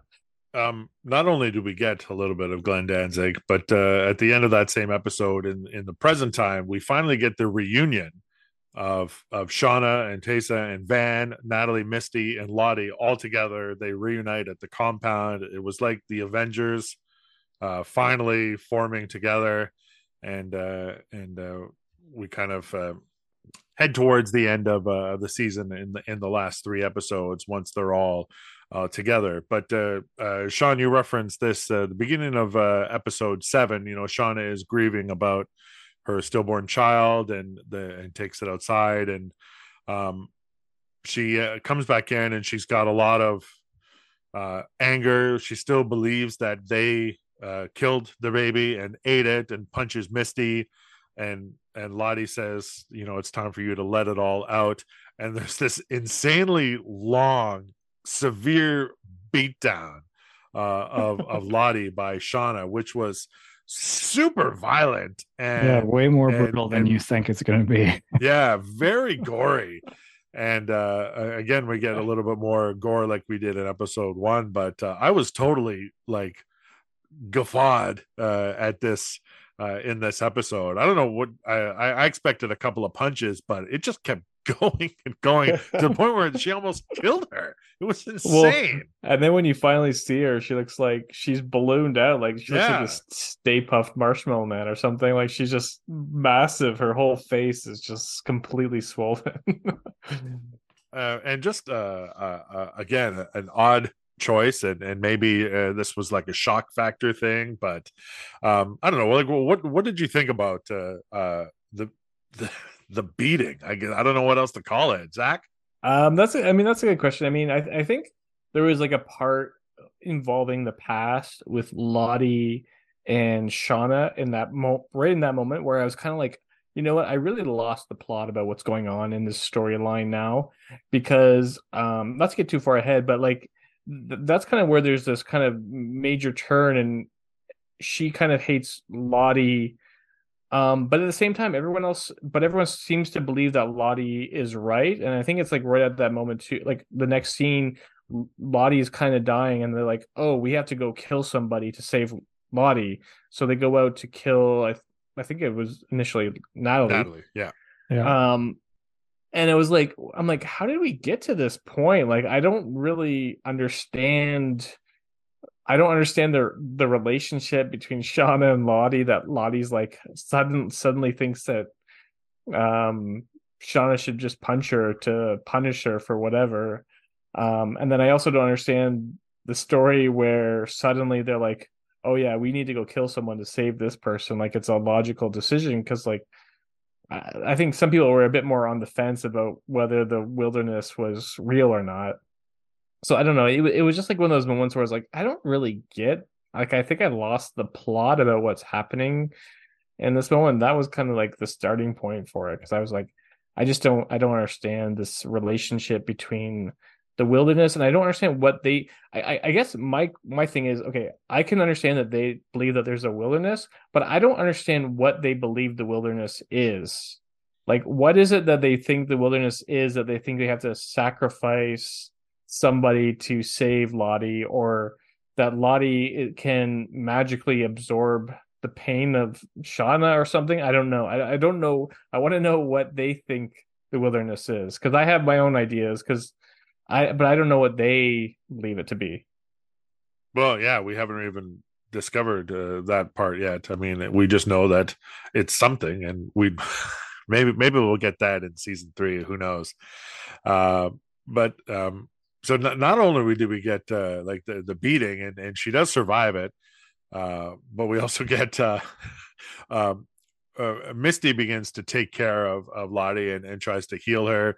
They get her up to piss in a bucket to see if there's blood in it, to see if she has like a damaged kidney. I mean, way more of a medical background for Misty than I was expecting, although she did just deliver a baby earlier on, unsuccessfully, as we see. But yeah, so I think as more stuff that was happening, so like we went through that boring period in the middle of the season, and more stuff is now happening, but the stuff that is happening just makes really no sense. And we don't understand why Shauna again blamed Lottie, and why that the girls just let that beating happen for so long and didn't even stop it until Shauna just quit out of exhaustion, which was bananas. But hey, whatever floats your boat, I guess. And then now that the girls are all together in the future, and they're at this compound, they decide to sign up and stay and go through their own self-healing. They each get a little task to better themselves. Like Misty goes into an isolation tank and has a conversation with a human version of her bird, Caligula, which is super odd. Shauna has to take care of a goat, and again we get like this weird comedy stuff that the goat chewed through the rope and took off, and it seems so out of place. And then the girls finally settle down, and they decide to have a few drinks and dance around a fire and act super weird. And then Shauna gets the call that the authorities have actually found Adam's body, and so now we have more consequences. Again, I don't know how they found the body. There's no information given on how they figured that out. I mean, they couldn't do a simple thing but investigate the guy's art studio and look at some cameras, but they somehow figured out where the body was buried, which is, I don't know. But one of those things, I guess, you just kind of have to accept. And then we kind of move into the last two episodes, basically the climax to season 2. We talked a little bit about how the girls to think that in order for Lottie to survive, that another one has to be sacrificed. And then this is where we get this symbolism of the Queen of Hearts that we've had throughout the season. And then whichever girl draws the red queen is the one that is going to be sacrificed. And turns out that it's Natalie that draws that card. And Shauna is just going to gut her right in front of everybody in the middle of the cabin. At least do it outside, for God's sakes. But Travis intercepts, and Natalie takes off, and Hobby tries to hide her, but he ends up falling through the ice. And then they just sit around and let that son of a bitch drown and freeze to death in the water so that he's the one that gets to be eaten. What do you guys think about poor Javi's return and then ultimate demise? Sean? Well, first of all, one thing I wanted to bring up that we didn't really touch on is how the hell did Javi survive on his own for that long? Like, I know he had shelter, but did he have food? Like, it never really felt like he was capable of, doing all these things himself to survive. So that seemed a bit. Well, I think they showed a bunch of bones, right? Yeah, like they referenced the fact that he was the one that was stealing the bear meat and why they had to ration so much. And then I guess that makes sense. And when the coach found the cave, it was a heated cave because he could see the steam on the inside, and there was water in there, and he was able to build a fire. But yeah, there was some little bones, and so I thought that he would had tracked down like a lot of those. There was one scene earlier where Shauna bled on the symbol, and all these birds fell on the cabin, and so they had a bunch of birds to eat, and so I assume that birds fell everywhere, and those were the little bones inside the cave. But there's a lot of stuff out of convenience that kind of happens in this season. But yeah, I mean, yeah, I guess that makes sense. I actually, this was like, I think a pretty solid moment, and one of the bigger ones from the season, just because, I mean, they do introduce this idea of needing to sacrifice someone to appease the wilderness, whatever that means.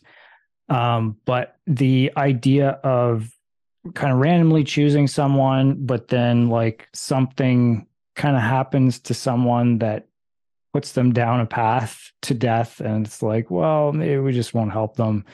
But obviously there's guilt there.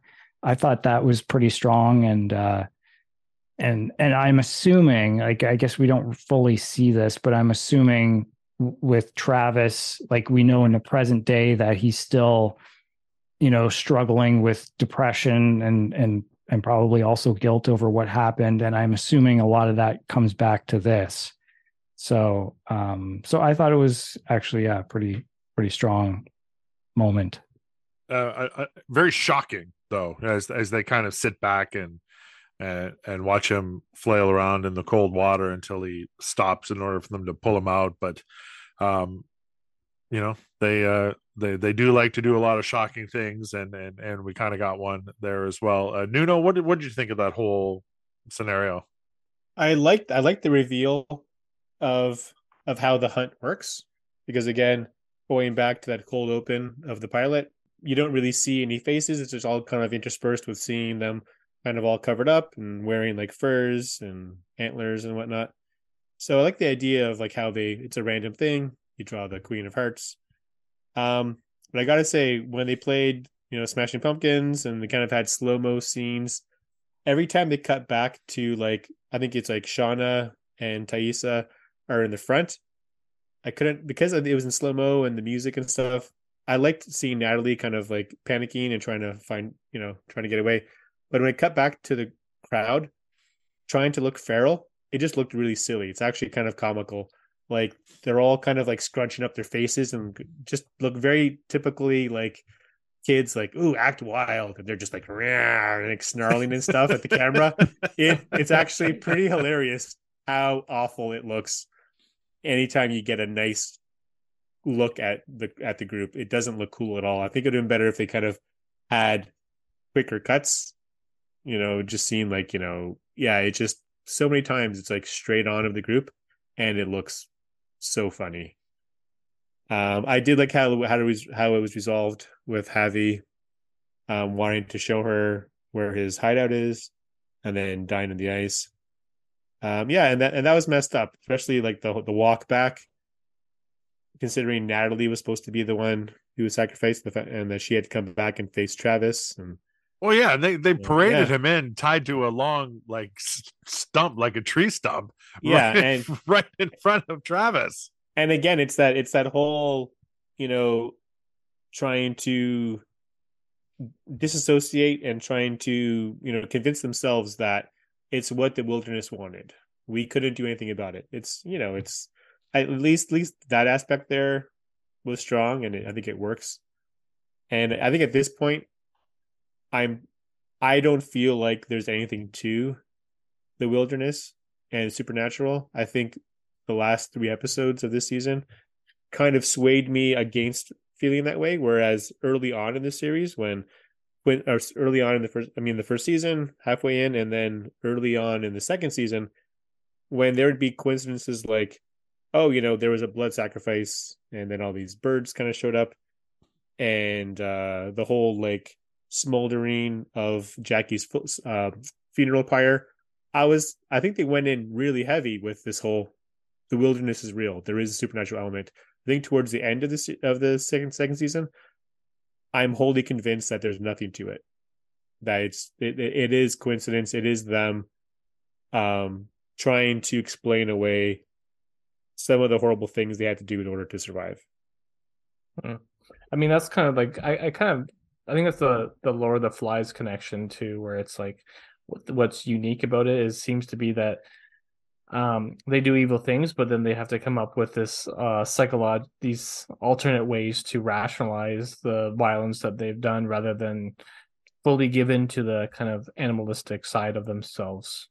I agree. Yeah, like Nuno, I was kind of thinking the same thing, that maybe this supernatural stuff is nothing, and they are just using it as a way to live with themselves for the choices that they made while they were out there. Another comedy moment happens in that same episode with the women as adults when they enter Lottie's sharing shack, and Shauna reveals that Jeff was the one that was actually blackmailing them instead of Adam. So all that stuff was started because of Jeff's failing furniture store business. Thaisa reveals that she was the one that hired the investigative reporter to check up on the rest of the survivors. Misty reveals that she murdered said reporter after keeping her locked up in her basement for quite some time. And Lottie decides that all this stuff is happening and the wilderness needs a sacrifice, and so she offers them 6 cups, and one of them contains poison. But they kind of talk her out of it, saying that we need to do the hunt to make this sacrifice, and the plan is to kind of botch the ritual and have Lottie committed and not actually go through with it. But Tessa and Van call in and stop the people, the police or whatever, and the doctors from coming in. to take Lottie away. And I don't recall why they made that choice to do that, and if they actually wanted to go through with the hunt. That wasn't made clear to me. Did anybody else get that? It like a lot of the character motivations and choices, I don't think it made a lot of sense at all. That they would both be on the same page, especially Van, who seems like she's really not really into it, and she seemed kind of shocked at how messed up everyone's lives were and how everyone was involved in the whole Adam cover up. It was strange that she and Ty were unspokenly, at least to the viewer, on the same page about calling off the psychiatric help that Lottie needed and just doing the hunt. Like, yeah, I don't know. Yeah, Very strange. it was very, very strange. But then I think the most egregious thing that happens in this season happens in the last episode, and it involves the return of our favorite Walter. Yep. And how he and how he solves the Adam Martin problem with the police, and saves all of them essentially from being arrested for one, murder and disposal and dismantling of a body and covering up a crime, and things that could send them all to prison for quite some time. And Walter, first off, poisons Kevin, the police officer, and murders him in the kitchen of the compound. And then they do some weird thing with phones, which I didn't understand, where they had a conversation between two phones or something that made it sound like Kevin was a dirty cop and he was trying to cover it up. And then they shoot Kevin, who's in the trunk of a car. He's already dead, with the other cop's gun, and then somehow convince the other cop to go along with their plan that Kevin was the dirty cop and killed Adam Martin. What the hell was that? I don't like, that is awful stuff in an episode called Storytelling. I mean, I think. Sorry, Nuno, go ahead. No, you go ahead. I mean, I kind of agree. Like, it's one of the worst plots. I mean, I have to assume it's not resolved. I don't know that the other cop, whatever, Saraceno or whatever, is going to go along with it. But I think like one of the weird aspects of the show is there's this kind of weird element of camp throughout the show. I think like you kind of see it a little bit with like Walter, a little bit with like the scene where Misty meets the human version of her bird, Caligula. So there's these weird elements in it that don't really always follow through, and that was kind of one of those weird elements of like, it's so dumb that it's kind of just like wants to resolve itself. Like, it almost felt like a really bad B movie resolution, and so, which is why I kind of think like, oh, maybe it's not going to work, because like I mean, even the cop, the Saraceno or whatever, he's very much like really camp version of a cop. Like, he's like 25 years old, he's got this bad stash and everything. Like, so there's this kind of like cheesy element to the show that I don't know, they can go with it, but it really like depends on what the like I it's hard to catch the vibe of the show, because it's so all over the place in terms of whether it's serious about a lot of the stuff or not, and whether it should be taken as like light comedy or serious or not. But I agree, it's if it's meant to be taken seriously, it seems like it's just like, okay, we need to resolve this storyline and move on to the resolution that's going to happen. It's like, okay, we've delayed the story for long enough that now we can move on to something else. So it feels like a quick wrap up plot line. I mean, it's very much like sorry, I think last time we talked, it's very much like Friday Night Lights season 2, where it's like, here's a storyline, you go off on this tangent for an entire season, and then it's like end of season, that story is done, never talk about it ever again, and we'll never go back to it. Yeah, I mean, it was bad. If that ends that storyline, then I'm okay with it. But if it continues on, I'm gonna be like, oh my god, please. Because yeah, I'm tired of it. But I don't know. It's hard to believe that that's gonna go away entirely. But yeah, I just thought you got to come up with something a little better than that to wrap it up. Yeah, at this point, I'm not confident that the writers know what they're doing. And I don't know if they panicked and realized, oh my God, there's only one episode left. What do we do? Because, yeah, I mean, it is the worst thing that happens this season. And even there's no explaining it, how he resolves this really bad storyline that shouldn't even exist. He resolves it in like 5 minutes. But also the fact that Walter, when he and Misty first team up earlier in the season, like I think halfway through, he's impersonating an FBI agent when they're trying to find out what happened to Natalie through like one of Jeff's friends, Randy, the goofy meek relief guy. And there, Walter he had no confidence. He was totally incompetent. He couldn't do this simple interrogation. He had to get coached by Misty. And then all on his own, he somehow hacks like some police databases, finds out all the stuff, tries to point evidence to do his cover up, meets a detective, and within 3 minutes, plans that I'm going to offer him some cocoa. I'm going to sneak into this compound where no one knows who I am. I'm going to just take over the kitchen. Cop's going to walk in. I'm going to fucking kill him in like 2 minutes. I'm going to know exactly what to do with the body. I'm going to know exactly how to call his partner and, lead him into his trap, steal his gun, shoot the dead body, and then explain to the partner in 30 seconds what's going to happen if he doesn't go along with it. And then everyone buys it. Like in the end, Mustache he's not in cuffs or anything. I mean, you think, oh, you just shot your partner who's in the trunk of the car. Like, don't you take him into custody? And who knows? At this point, it's so far gone. It's so lazy. It's so terribly written that they should just abandon it completely. Well, I mean, like this is, again, the same show where, Shauna's family is completely broken apart and earlier on in the season. And what reunites them was her admitting to her daughter that she, in fact, killed Adam Martin. And that actually kind of brought her and her husband closer together. And then Jeff tells Callie that, Shauna had a stillborn. And so these are the things that have reunited this family to the point where, we forgot that the reason that they actually have a gun is there's an insane moment earlier on in the season where somebody tries to carjack them and Shauna disarms the guy, but he still gets away with the van. And so now they have this gun. And I guess that was the easiest way, as opposed to Jeff just being a registered gun owner and they just have a gun, which would make, total sense. But they had to give us this other crazy instance in the series.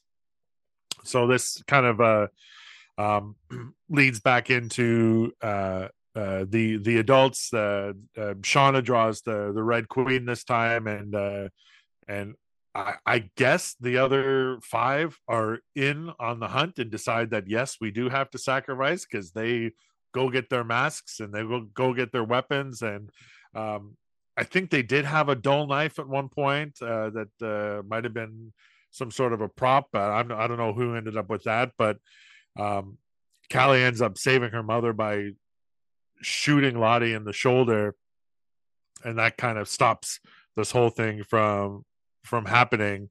And then they take Lottie away to get her locked up, and Walter tells everybody that everything is taken care of with the Adam Martin situation. And Natalie says Natalie ends up dying because that Lisa girl shows up again, and Misty tries to kill her. She has the syringe with the stuff in it again. Natalie accidentally gets it. Natalie dies, but everybody else ends up happy because the wilderness got their sacrifice once again, and season 2 wraps up. But not quite, because we have to go back to the teenagers. After the coach gets his own side story and decides to move away from the girls, and he finds the cave, he's able to track it down. He decides to barricade the girls in the cabin and lights it on fire in an attempt to kill all of them. So season 2 ends up with a lot of insane stuff happening. Again, a lot of motivations that we don't quite understand why people are doing anything. But just a weird way to end the show with a lot of stuff happening, and the audience is kind of left, open mouth and slack jawed, and I don't know what was going on. Sean, just when you put it all like out there like that, it sounds absolutely insane. yes, this show, like I don't know, man, but I do like. Okay, but let's talk briefly about the death of Natalie. Do you guys think that Juliette Lewis is going to appear in future seasons through some kind of mid flashback to like stuff that happened previously as adults? Probably. I wouldn't think so. I don't know. Like the way they've been writing off characters left and right. I'm wondering if she maybe wanted to leave the show because it seemed very sudden. I don't know. Yeah, I'll have to research her contract. Well, she probably was making the most, so it would make sense to kill her off. Yeah, that's true. Maybe. I was curious. There were scenes when before Nat kind of settles into the compound and she's digging up dirt on Lottie. She essentially brings up all these accusations, which are true, about the cult. And so much of it sounds very similar to Scientology, what they do. They get they kind of financially entrap you and they find out dirt about you. And Juliette Lewis was born into Scientology. Her parents are Scientologists. And I know she's very much a spokesperson for them. I don't know if she's still in Scientology because I feel like the writers were like, well, the writers, I felt like, oh, are they purposely giving her all of these lines about, talking about, exposing this cult and their practices where she's a member or was a member of Scientology. I was just something going through my head as I was watching those scenes where I was like, oh man, I wonder if she's now against Scientology or if she's still in there. And the writers were like, we're going to make you say all this shit because we know you're leaving the show, or I don't know. You think they forced her off? Maybe the career. Maybe they knew she was leaving, and they're like, "We're gonna give her these lines." Zach, what did you think about the last episode and all the crazy things that happened, and whether they made sense or not? I agree with everyone's comments that nothing really makes sense, and I think I think the one that bothered me the most was Coach Ben burning down the place. Not just because there seems to be no motivation for it, but then just because it's like, okay, what are we gonna have to do next season now? Like, I think, like I said before, like, what are we gonna do? Are we gonna have them like rebuild this place to live? Or, Sean, you mentioned maybe it means they have to be saved soon. Maybe someone will see them. I don't know. So yeah, somebody might see the fire. Like, I kind of like, I feel like there is a bit of motivation. Like, it's obviously like an insane jump to do that, but like he obviously was getting ostracized from the group, was disapproving of what they were doing. So I can kind of go with it. And I do like it as a cliffhanger. Like, I'm kind of like, oh, where are they going with this? Whether I have confidence that it's going to be something good, I don't know. But it is something that I'm like, I'm definitely going to watch season 3 premiere. I think the thing is, all the twists that happen in the show, every time it happens, I think, oh, I really didn't want that to happen. Like, I remember it happened in season 1 where it was like when she killed Adam Martin, and I was like, oh, I really don't want to. I don't want to follow I don't want to follow this story. Yeah. And I feel like this is where it's going with me too. Now it's like they burn it down, and it's like, oh, I don't really want to see that story, like whatever the story is in the aftermath of that. Like, I wanted to see. The thing I like the most about season 2 is that it hints the most at what's happening in with the wilderness, and it starts to like question whether it's real or not.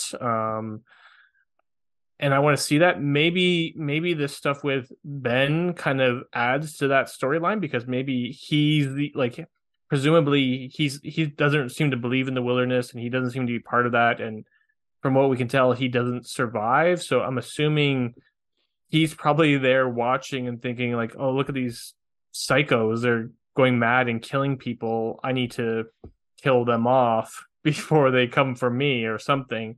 And maybe that's his his approach. And maybe that's an interesting aspect. I just don't know if that's what they're going for, because the character seems to have no interiority whatsoever. Like, it just seems like the characters they become whatever the story needs them to be in that scene. Like, there's no internal motivation for anything anyway. So I mean, he early on he seemed like the peacekeeper. He was very grumpy or whatever, but now it just seems like I don't know what his shtick is right now.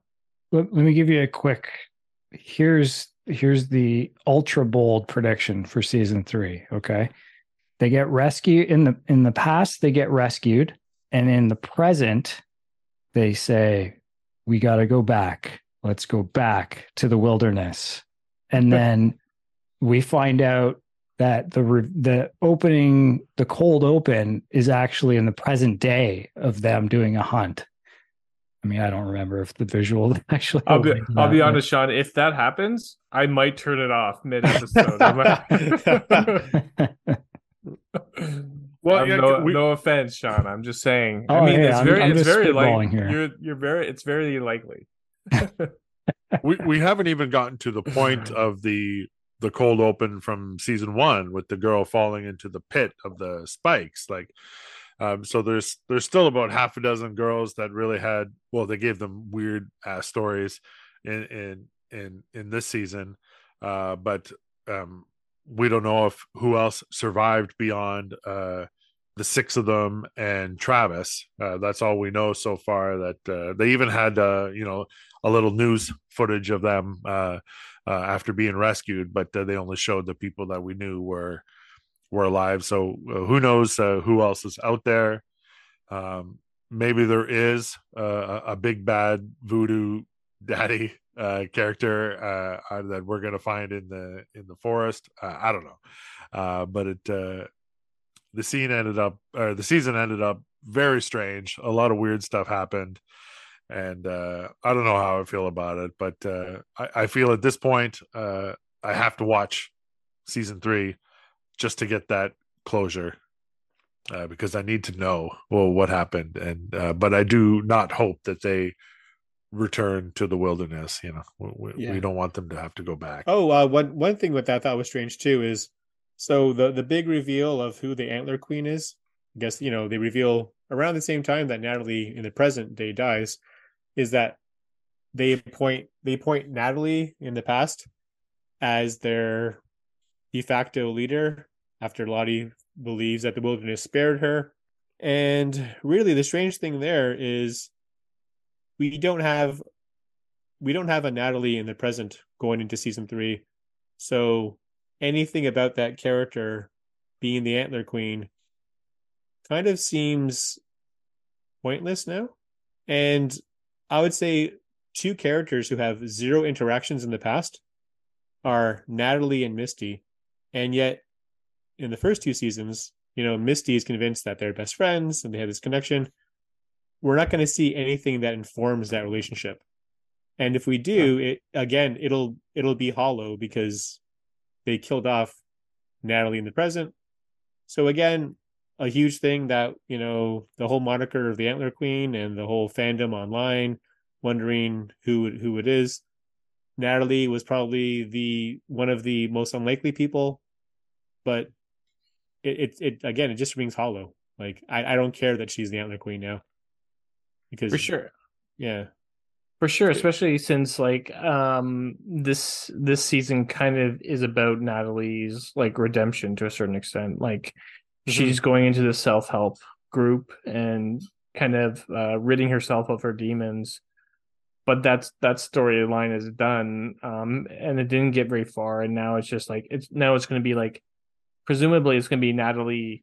If she's the Antler Queen, then it's going to be presumably her becoming the more animalistic or whatever. But then also at the same time, like part of the reason why Natalie and Misty didn't seem to get along was that Natalie thought Misty was kind of crazy and was psycho. But then if it's like, well, Natalie did worse things than Misty, then it's kind of like, well, what was the point of that storyline? I think that's a good point, Nuno. So I don't know where they're going to go, but I'm sure as hell excited to find out what that's going to be. So overall thoughts and ratings on season 2, Nuno. In honor of the 20th episode of TV Junk, this gets at 20%. Nice. Yeah. Zach, what about you? I complained about the show a lot, but I mean, I actually kind of liked it a bit more than season one. I think mostly because I wasn't that into season one, so I probably would give it about the same. Like, I think I gave it like a 70 or 75 or something like that. A little bit higher than the 20%. But together is almost 100%. That's true. That's true. Sean. I mean, are we doing percentages here? I don't know. Sorry. Out of 5. Out of 5 stars. Nuno meant 2 out of 5. I am giving it 3 stars. I think it's a step down from the first season. It's definitely starting to go off the rails. I hope they bring it back with season 3. And I'll at least check that out, but we'll see where it goes from there.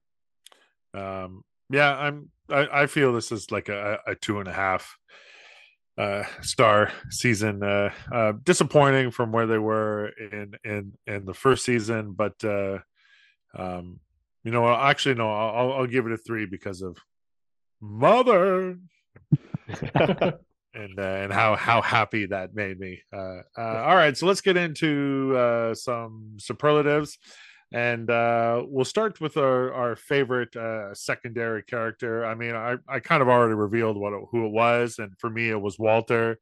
I mean, at least the first couple of moments of Walter, I found him somewhat interesting. His solving of the Adam Martin problem.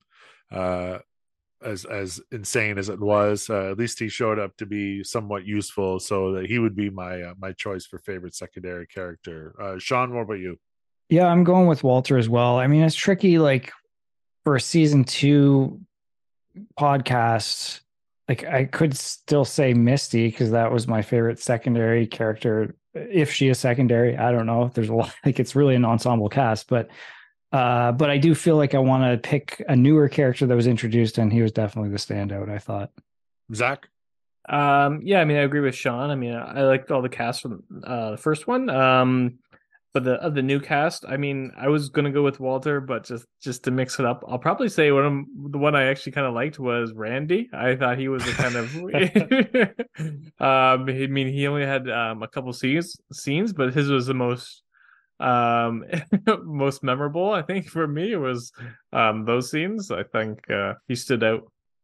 We did see Randy fail to rub one out in the hotel room. Yeah, very memorable scene. Yeah. I mean, it's a show that doesn't have many. I would say it doesn't have a huge amount of memorable scenes for me personally. Nuno, favorite secondary character? I am going with a surprise character, a character who's already established. I'm going with Coach Ben. All right. I actually like the turn.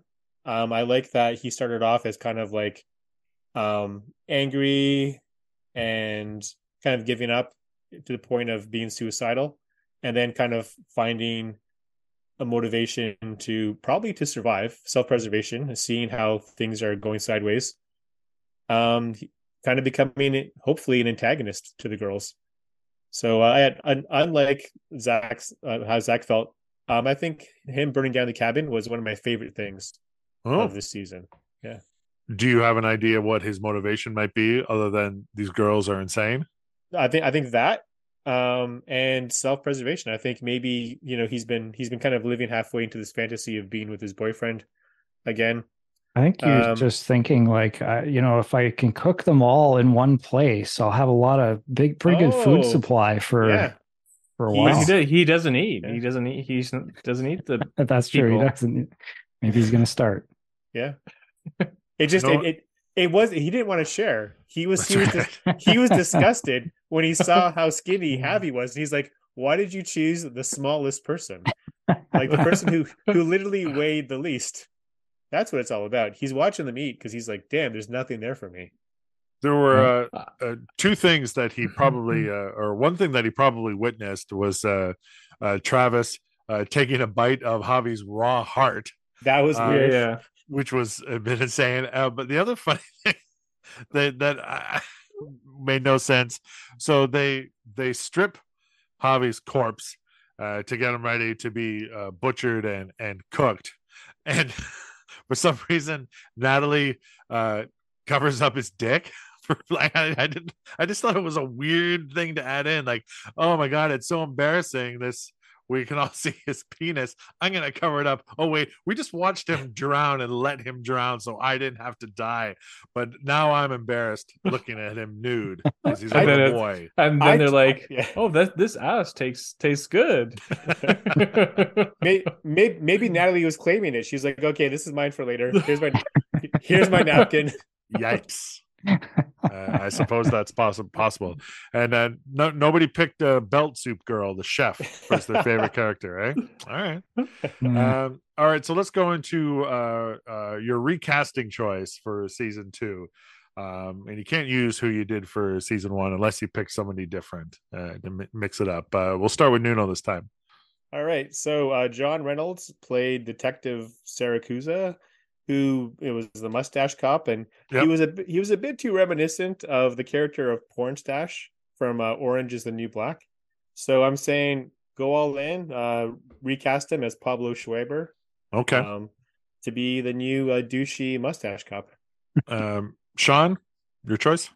Yeah, I'm going with the same guy. Wasn't crazy about him. He was a little too goofy. But for some reason, I thought you could replace him with Jason Segel, and he would still be a little bit comedic, but maybe played a little bit straighter. I don't know. Just something about that seemed like it would work. Zach, what about you?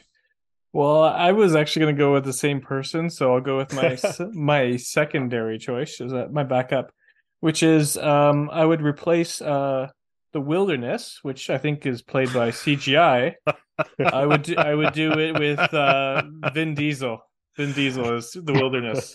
Nice. It's all about family. Yeah. More Dominic Toretto or more Groot? Yeah, more. I was thinking more Groot. I thought, okay, he's done a good job of that. He just adds some whoosh.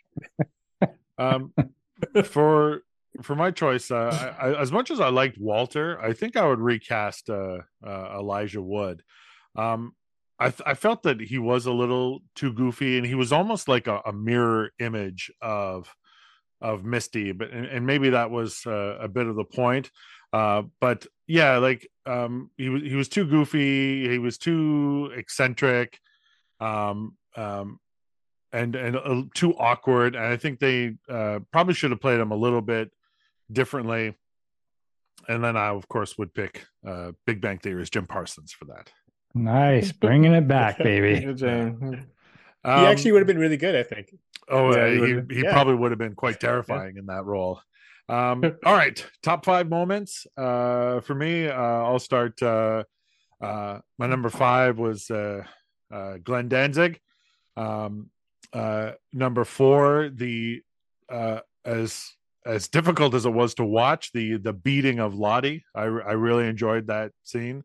God, mine are all super depressing. Number 3, kind of how they sat there and watched Javi drown. Number 2, the scene where the 6 adult Yellowjackets all reunited. And then number 1 is eating Jackie. Zach, we'll start with you. Sure. So number 5, I just put the music again. I did love the drop of Mother, but then there was a lot of other ones that I liked throughout. Some of them are, like you guys said, a little bit too on the nose, but I did like them, even if they were a bit more obvious ones. Number 4, trying to read what I wrote. Oh, okay. Shauna's baby. I like the kind of twist that they had there in terms of that she has the baby, and then she kind of wakes up and realizes that it's actually dead. Or she doesn't really realize. I like that kind of twist that happened. Number 3, the interrogation of Randy. I like that scene. I thought Randy was a good comedic character. I would have liked a bit more Randy throughout the season, but I can see he's not. They've already got too many characters. Number two, I really like the gore that they had. I like that they didn't shy away from the kind of gory aspects, and they tried to push the envelope a little bit rather than just hinting at it throughout. And then my favorite scene, number one, was the scene where Shauna goes to steal the minivan back from the guy, and then she has this monologue where she talks about her having to kill someone and like ripping the skin off of their body, and you have to peel the skin back, and how it's difficult to rip the skin off. You have to kind of create like a lip and and start to tug the skin away. I like that scene. I like that kind of element. I like that Shonda seems to be the one who maybe embraces that kind of darker aspect of herself. So I like that scene. That it works as a kind of darker, like a dark comedy scene, but also as a bit more of a revelation of her character as well. Well, they kind of stuck with that through both seasons. So like because when we first meet Shauna in season one, she goes out and murders that rabbit for eating the vegetables in her garden. So we already get an idea that she's a little bit harder on the outside and on the inside than one would expect. Sean, your top five? All right, number five, Van's Video Store. Also like the name while you were streaming, pretty solid. Number four, the cannibalism. I mean, I like that they eased into it, but they also got to it pretty early in the season, and we're just kind of like, we're not, kind of easing around this anymore. We're just actually, we're giving it to you. Number three, the cabin burning down cliffhanger. Like I said, I think I am actually very interested to see what happens next there. Number two, Lottie getting beat up. I mean, that was just such a shocking scene. I don't know if it is going to pay off in any meaningful way, but it definitely was a memorable scene for me. And number one, I'm going to say just the letting Javi drown. That also was shocking, informs some character stuff for a lot of people. And I liked, speaking of the music, the use of the Cranberries, I think at the beginning of that episode when they're bringing the body back. I mean, there were definitely some more obvious choices for songs, but I thought that one fit. I mean, to add to the music ones, I like the one when they talked about Live Lightning Crashes, a song, and it was like, because it's about like a young mother losing their child as well. I mean, it was very on the nose, but it was kind of interesting addition to it. Yeah. Nuno, your top five? All right, number five, Bruce the baby goat survives. There were a lot of, just like season one, a lot of animal deaths in this season. Number four, Jackie's funeral pyre becoming a barbecue. Number three, adult Lottie. She has this vision after Travis hangs himself in the flashback, and it's of Laura Lee from season one. And she kind of like stumbles out, and they do this amazing, really slow transition where she kind of becomes this weird, like demonic undead face, and it actually gave you chills. Like it is a really effective, like visual and super creepy. Number two, when Natalie and Travis are out hunting / looking for Javi, there are a few scenes where it looks as though they're actually shot in real Canadian like wilderness. Those outdoor scenes just looked incredible. Like that was, good for them for actually going out and doing some on location shooting. And number one, Ben trapping the girls in the cabin and burning it down. All right. Wow, everyone loves the ending with Ben, but me. Yeah. So that's season 2 of Yellowjackets. And episode 20 of the podcast. We'll probably back episode 21, I would imagine, we've talked about doing the Schwarzenegger documentary, the 3-part one on Netflix. And then later on in the month and into July, there's Marvel's Secret Invasion, which we'll definitely tackle as well. I reached out once again to our friend Scotty Young to see if he might be able to squeeze it in. and jump on the Marvel podcast and just get some more comic book knowledge on that one. So we'll see how it goes and see if he's available for that one. And of course, if you have any other suggestions for shows, you can message us on Twitter, TV Junk Podcast, or email us tvjunkpodcast@gmail.com with some other suggestions. Nuno, where can people find you? What do you got coming up? Still working on some variant comic covers. My online portfolio is nunop.com. You can see my comic cover designs and links to my socials. Zach? I'm barely online these days, but I'm occasionally on the Film Junk Discord. That's probably the best spot to reach me. Zach, are you watching Bachelor in Paradise Canada? You know what? I just got back from vacation and I completely forgot that it had started. So now that I'm going to be going in. I know that the new season of The Bachelorette starts soon too. I think in a week or two. So I got a lot to catch up on in terms of television, reality TV. I missed a lot of Netflix reality TV trash as well. Just catching up on. Is anyone into Selling Sunset? No, I've never watched it. That is one of the best reality TV shows. I highly recommend. Really? My girlfriend watches Below Deck, and I've watched a couple episodes of that. Have you heard about this show? I've never heard of it.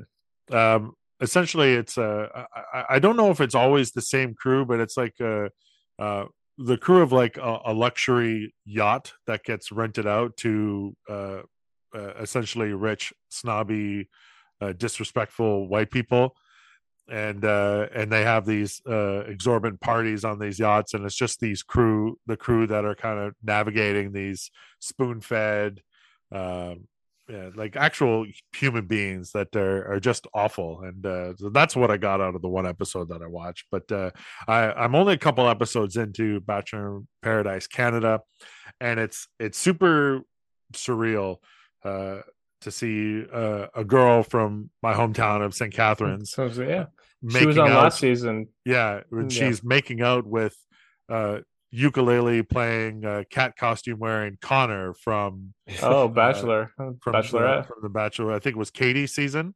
Oh yeah. So it's weird to see that happening. It's very strange, but that's these shows, and so that's where we are.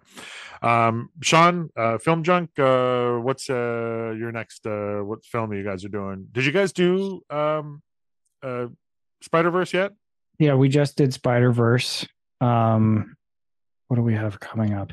Master Gardener, I think, is what we're planning for next week. And then I think episode 900 is the week after that.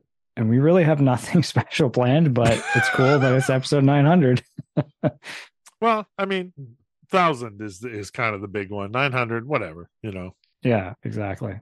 People get to 900 podcast episodes all the time, but no one ever gets to 1,000. Yeah, that's right. I mean, when you're putting out an episode every week, you're hitting a milestone every year, right? Like, pretty much. So, it's no biggie. After a while, it doesn't mean much. All right, so thanks for on this depressing note that it doesn't mean anything. Nothing Absolutely. matters. Yeah. Thanks for checking out the podcast, and we'll see you for episode 25. You can watch Mr. Rogers, you can watch Three's Company, and you can turn on Fame or the Newlywed Game or the Addams Family. Say you can watch Barney Miller, and you can watch your MTV, and you can watch till your eyes fall out of your head. That'll be okay with me. And you can watch